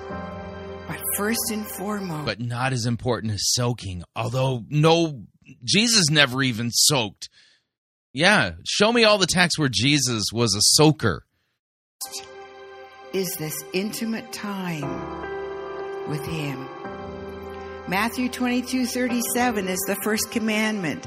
It says, love the Lord your God with all your head. Oh, see, because it says with all my heart, then that means that I need to soak. This is nonsense. That's what a lot of us are doing. Yeah, turn that head off. It's clearly getting in the way of your love for Jesus, man. Aren't we? Love the Lord your God with all your heart. Get your heart involved. Right? And then with all your soul. Somewhere down in here. And then with all your mind. See, your mind keeps us on track. But it's a love affair. The Bible says God is love. Yeah, no, a love affair has to do with the Greek word eros. Yeah, that's a completely different type of love than agape. Yeah, nowhere in Scripture are we told to have an eros love affair with God. That would get really creepy. Yeah. Ooh. Well, what does that look like? Have you watched two young people falling in love? They're just, the whole world just gets forgotten and all they can see is each other. And so we need to have eyes for Him. Eyes only for Him. Because if we have eyes for Him, He loves the lost. And so if we're in tune like that, He will open the opportunities.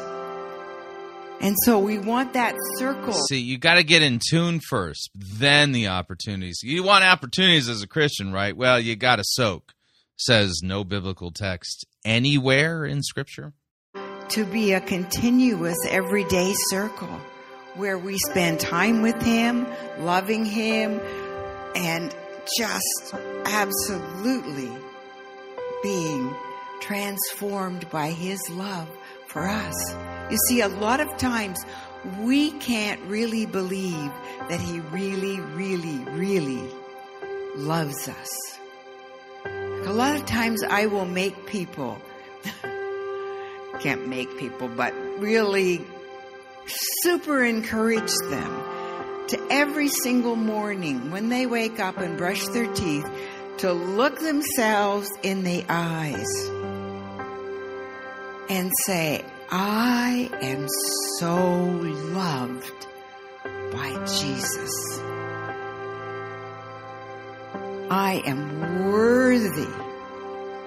My daddy God loves me. Because if you look at somebody that doesn't believe that, you can see that it stops here. They just kind of, and won't let it go down into their heart.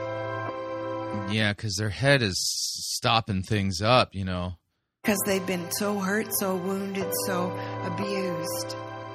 But we need to believe that truth, and that's part of soaking. There must be time for Him. Must be time for Him. Just to love Him, just to let Him love us. We had a guy come in the revival. It was so cute. He came and he learned about hearing the voice of God. He learned about soaking. And I think it was a year went by. He came back again and he said, I am so frustrated with this soaking business. And so we said, well, tell us what's wrong? And he said, well, every time I lie down to soak, all I hear from the Lord is, my son, I really love you. He said, that's all he said for a year. So I said, that's interesting. Lie down and soak for a minute. Tune in to the Lord. I said, ask Him why. He's only said that to you. Well, he was down for about 5 minutes. He jumps up and he said, do you know what he said to me? I said, I have a feeling, but tell me. He said, I will say that until you believe it. You still don't believe it in your heart that I really love you. Isn't that amazing? And you see, a lot of us are like that. We'll let Him love us if we've really been praying, if we've really been reading the Word, if we've really been spending time, might go in a bit more. But if we've been too busy or whatever, we feel like we haven't earned His love. But you see, Jesus paid on the cross the ultimate love. And so we need to say yes to that love. God is love, and He wants us to be lovers of Him and lovers of others. Wow. Shabbat. I worship you, Jesus. Oh. Just worship with me for a few seconds. Oh, we love you, Lord. We worship you, Lord. You are good. Ooh. Wow. Ooh. Oh. It's amazing when we love Him, how His presence just comes. Yeah, this is all a show. I have no reason to believe the presence of the Lord is there in any special way at all. Most of us have a hard time being still. We have very busy minds, and our minds go zing, zing, zing, zing all over the place. And it takes sometimes about 2 weeks to get your mind set on the Lord. And when you first start soaking, the devil will remind you of all the things that you need to do. So just get a piece of paper and write them all down. Say thank you. And go back to soaking. You know what? The devil will give up. Right, yeah. She knows all this from personal experience because no biblical text says any of this. When the Lord reminds you of one thing or two things, it'll be really important. But your mind wants to control you. But just turn your mind off, man. Yeah, that thing's getting in the way of your intimacy with Jesus, apparently. It's spirit. It's our spirit to spirit with Him.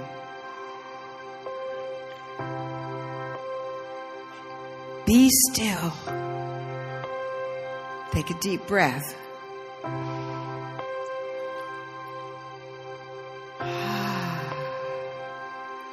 And know that I am God. You see, we must constantly be on duty.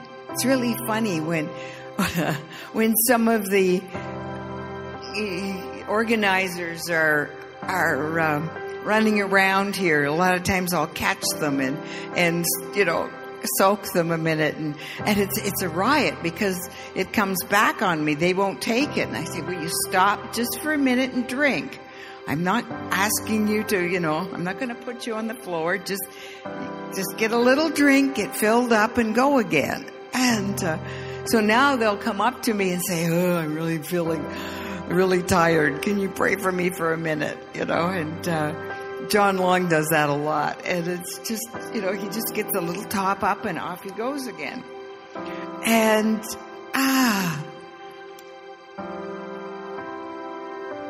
but from the time we've been in school, we were taught to do, task, strategy. It's how well we perform is how successful we are. That has been the goal all of our lives. So over the past 24 years, imagine, Mary Audrey, 24 years. Oh my gosh. When God's presence comes strongly, some people just can't stay put. You pray for people on the lines and they're down and they're boom, back up again. Oh, that just absolutely really gets me. That's one of my pet peeves. Because it's not the falling down.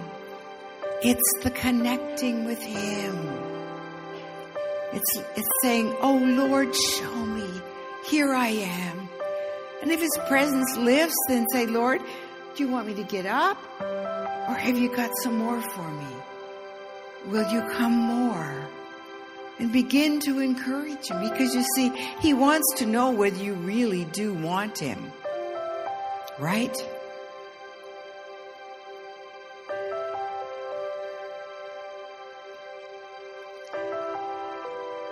It's the experience. The experience with Him will change your life. You see, He wants more than a 5-minute fling.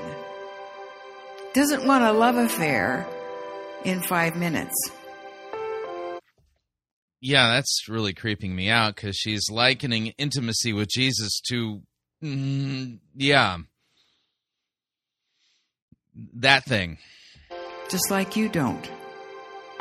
Right? We don't like 5-minute flings. How much do we really value His presence? What value have you got on His presence? Luke 10:38 to 42 is the story of Mary and Martha. And we all know that story. I mean, can you imagine if you were Martha and Mary?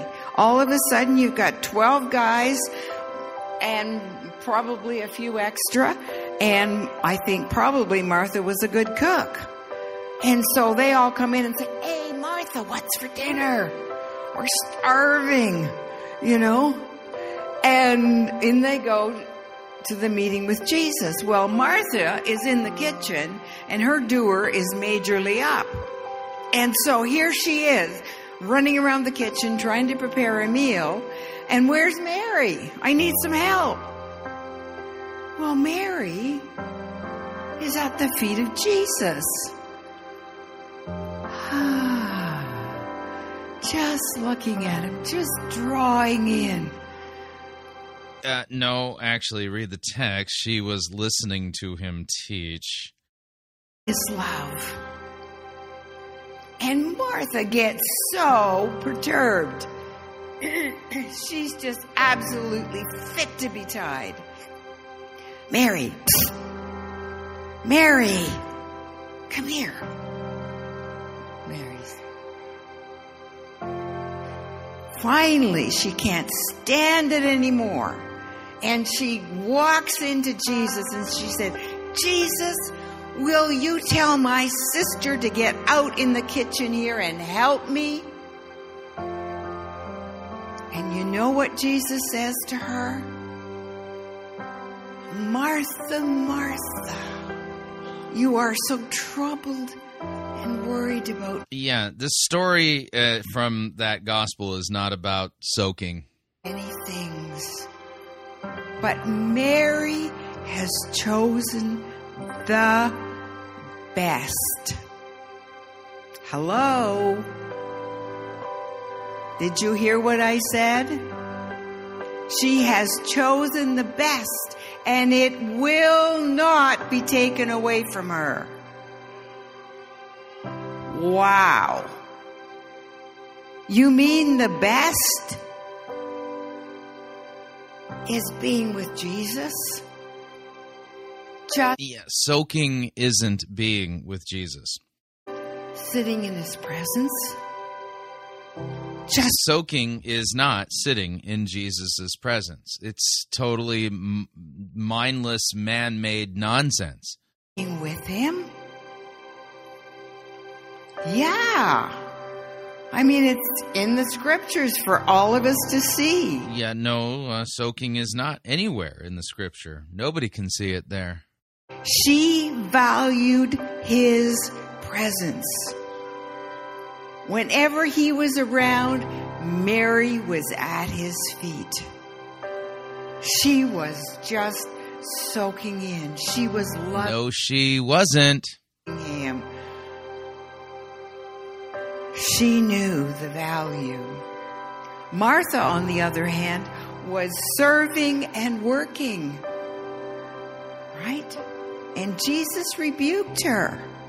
He absolutely rebuked her and said, Martha, Mary has chosen the best. Take time in His presence and don't be in a hurry. Right? So you're late for supper. So you miss supper. I won't kill you. Your tummy might be a little growly, but have a bottle of water, it'll fix it.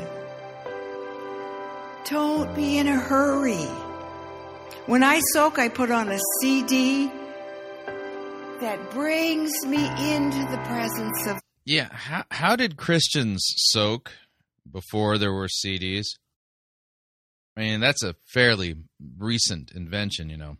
Holy Spirit that draws my heart into loving Jesus.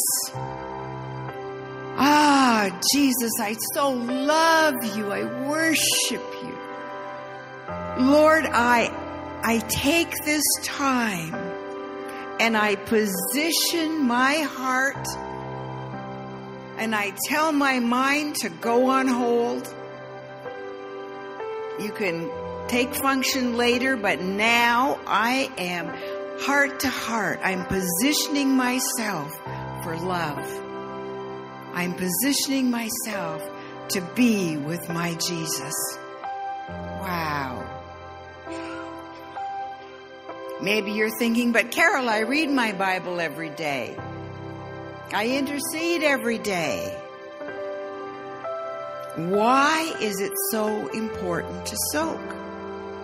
Yeah, I mean, if it's so important to soak, I mean, this is such a vital practice that we Christians need to be doing. Why are there no passages that teach us to do it, or command us to do so, or explain its benefits for us? The Bible is a book of law, of history, of prophecy, of poetry, and of teaching. And all of it comes out of the experiences. That is not a bad word. No, the Bible is inspired. Mm-hmm. All of the authors wrote what they wrote through the inspiration of the Holy Spirit. It's not about their experiences. It's about inspiration. Big difference. It comes out of the experiences of its leading characters. Isn't that an interesting thought? No, it shows that you're totally ignorant of what the Bible's about. You see, your life needs to comprise of experiences with Him.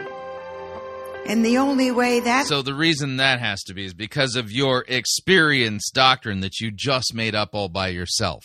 Going to happen is by spending time with Him. Right?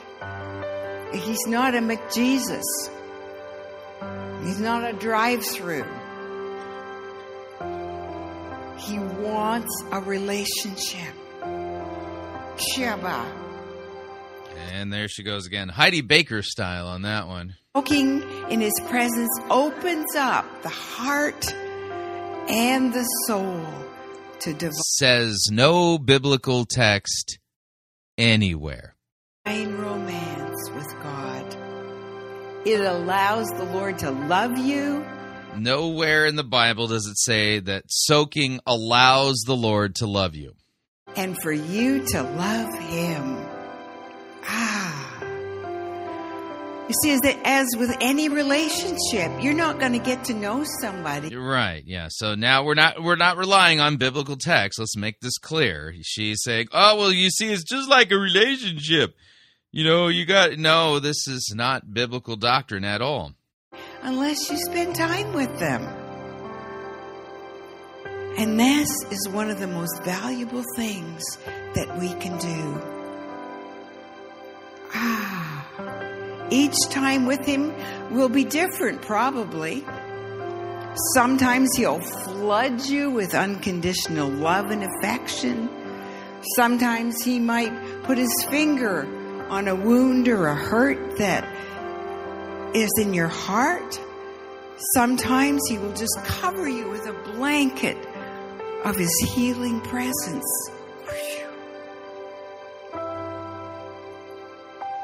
I've seen so many times that we've done a session called Healing Through Soaking.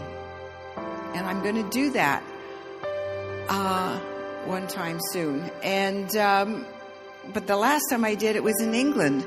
And a lady with stage 4 terminal cancer came.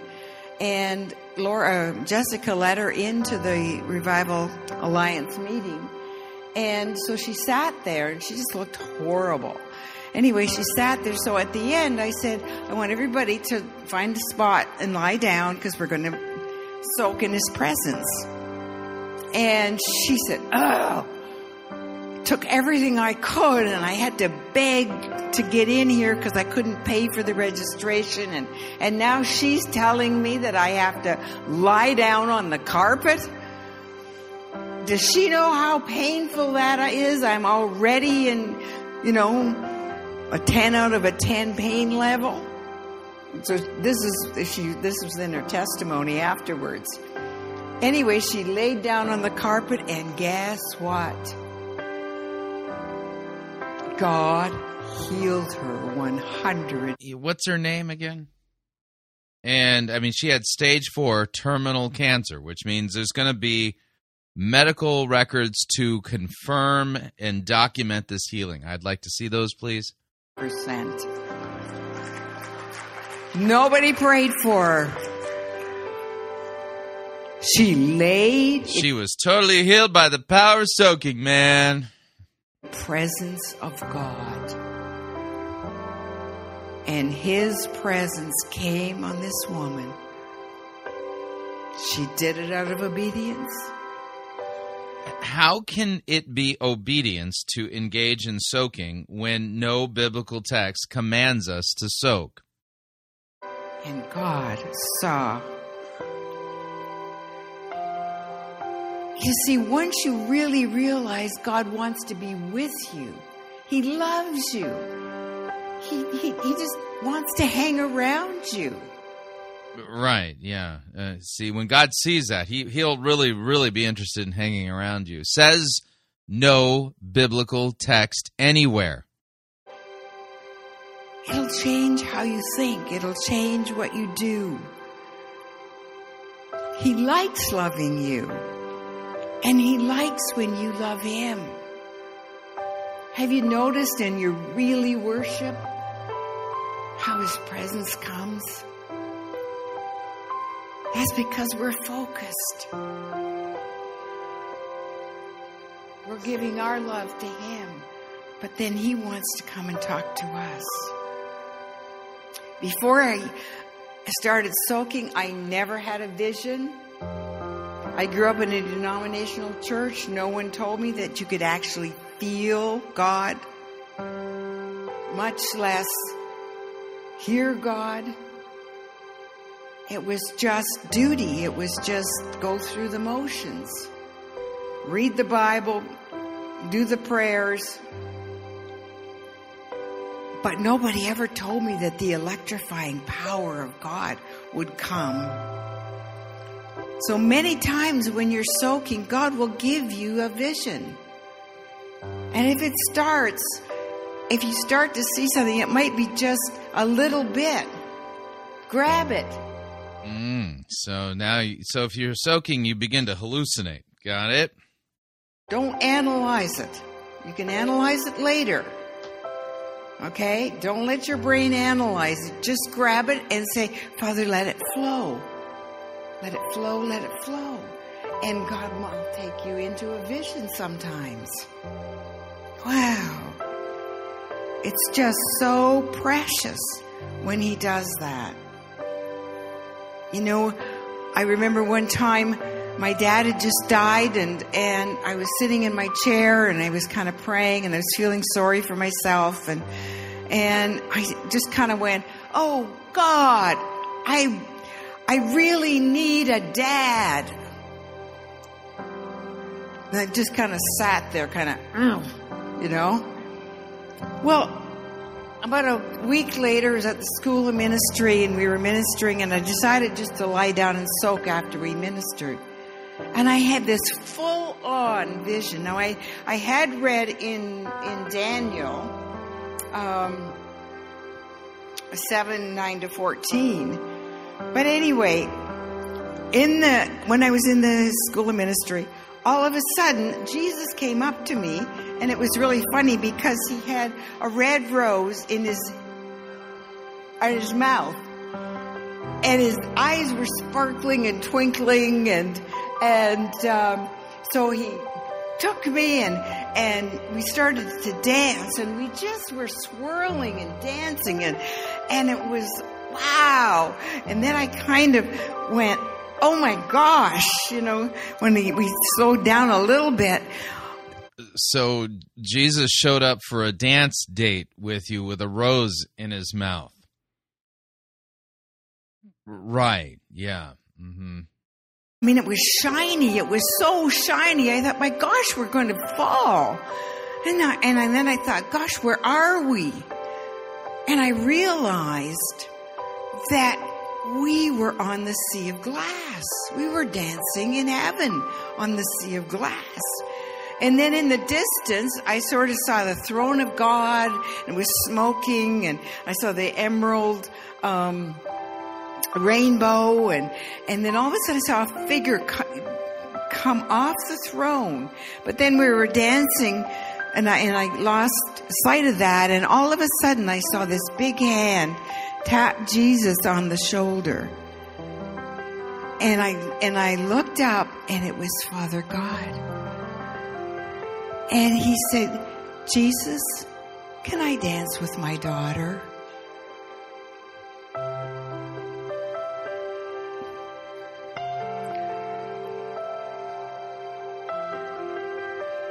And it just absolutely did me in.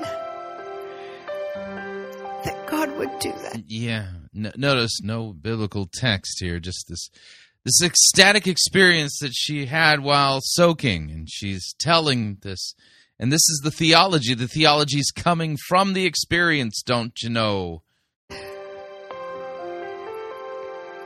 see, somebody could have told me that the Father really loved me, that the Father really cared for me, that the Father wanted to be with me. But you see, a picture is worth 1,000 words. And I've realized that my heavenly daddy really loved me. He got off the throne and walked to however far it was to dance with his daughter. And so that is the intimacy, that is the experience aspect of becoming close to Jesus, to spending time with him. The Holy Spirit likes us when we become like children. Matthew 18:3-4. Unless you become like a little child, you will by no means enter the kingdom of heaven. Therefore, whoever humble... Yeah, Scripture does not teach there that soaking is the way in which we become like little children. This is nonsense, mystical nonsense. Himself like this little child, wow, is the greatest in the kingdom of heaven. You see, the price... Oh, sorry, I'm just buzzing again.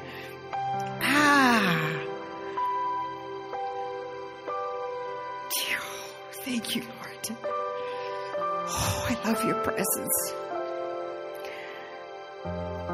And the price for soaking is vulnerability and humility. You see, yeah, that's right. See, if you'll soak, then you can be vulnerable and humble and, and turn your brain off and stuff. And that's how you become childlike. No biblical text says this or means this. We want to be vulnerable when we lie down. We want what you have, but we don't want to do what you do. Right? The mind says it's foolishness. But I guarantee you, if you make a habit, a lifestyle of soaking, your ministry will increase, your relation. How can you make such a guarantee? No biblical text promises that either. You're making promises for God that not only did he not make, but regarding a practice that was so important that it's not even mentioned once in the Scriptures. Will increase, your anointing will increase, miracles, signs, and wonders will increase. Everything will increase. Everything that you've been trying will increase when you spend some time soaking with Him.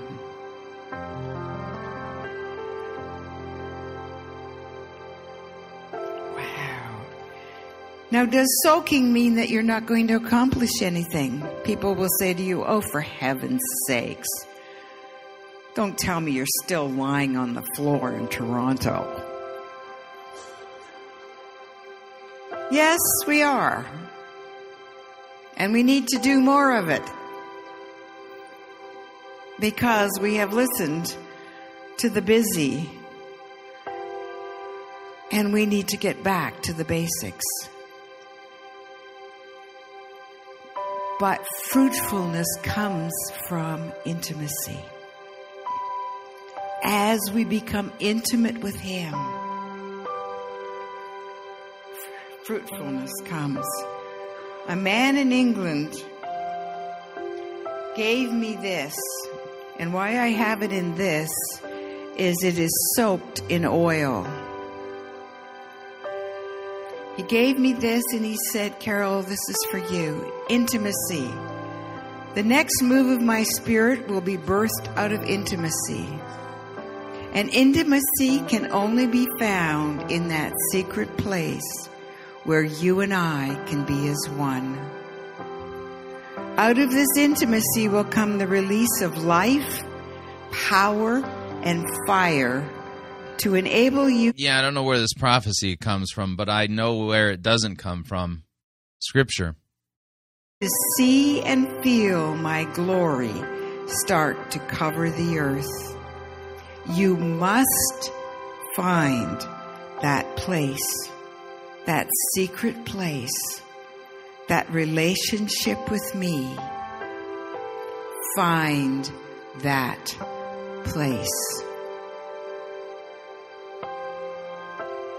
Now, when Terry would walk into a room, you would smell very strongly English roses. Very strongly. And for years, like I kept this, I've always kept it in my Bible. But you'd open it up and you would smell the English roses. The day Terry died and went to be with Jesus, it no longer smells. The oil is still there. It is still oily.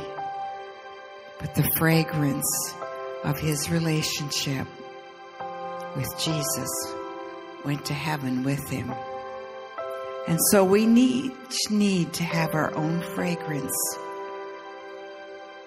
of his presence in our lives. So start working on making your own fragrance, whatever that means.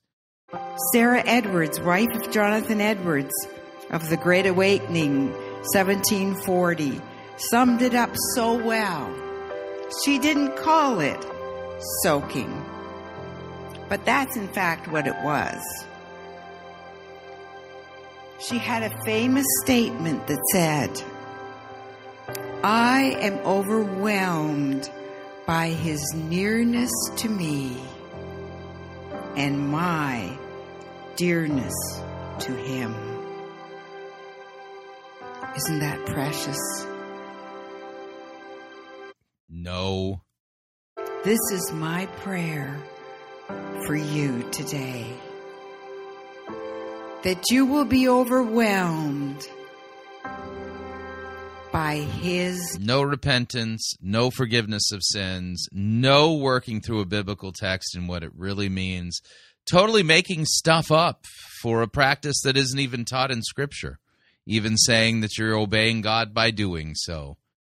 This woman is literally out of her mind.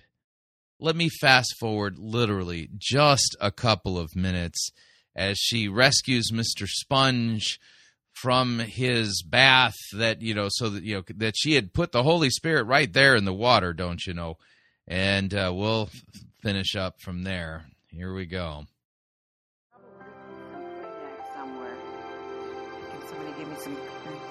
So, Mr. Sponge, how are you doing?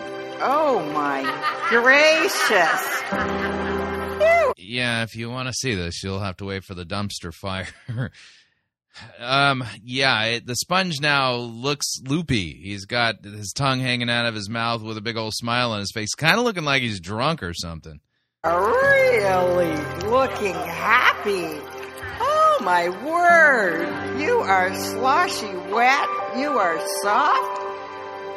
And you look slightly drunk, Mr. Sponge. Yeah, so that's what happens to you if you soak. You'll be just like Mr. Sponge.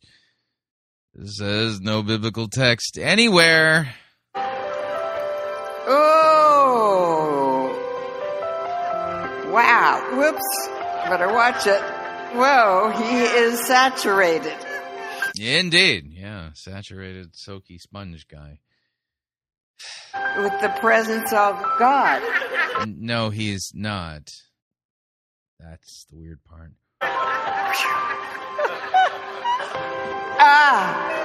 Mr. Sponge is anointed. No, he's not. Do you want to become saturated by the presence of God?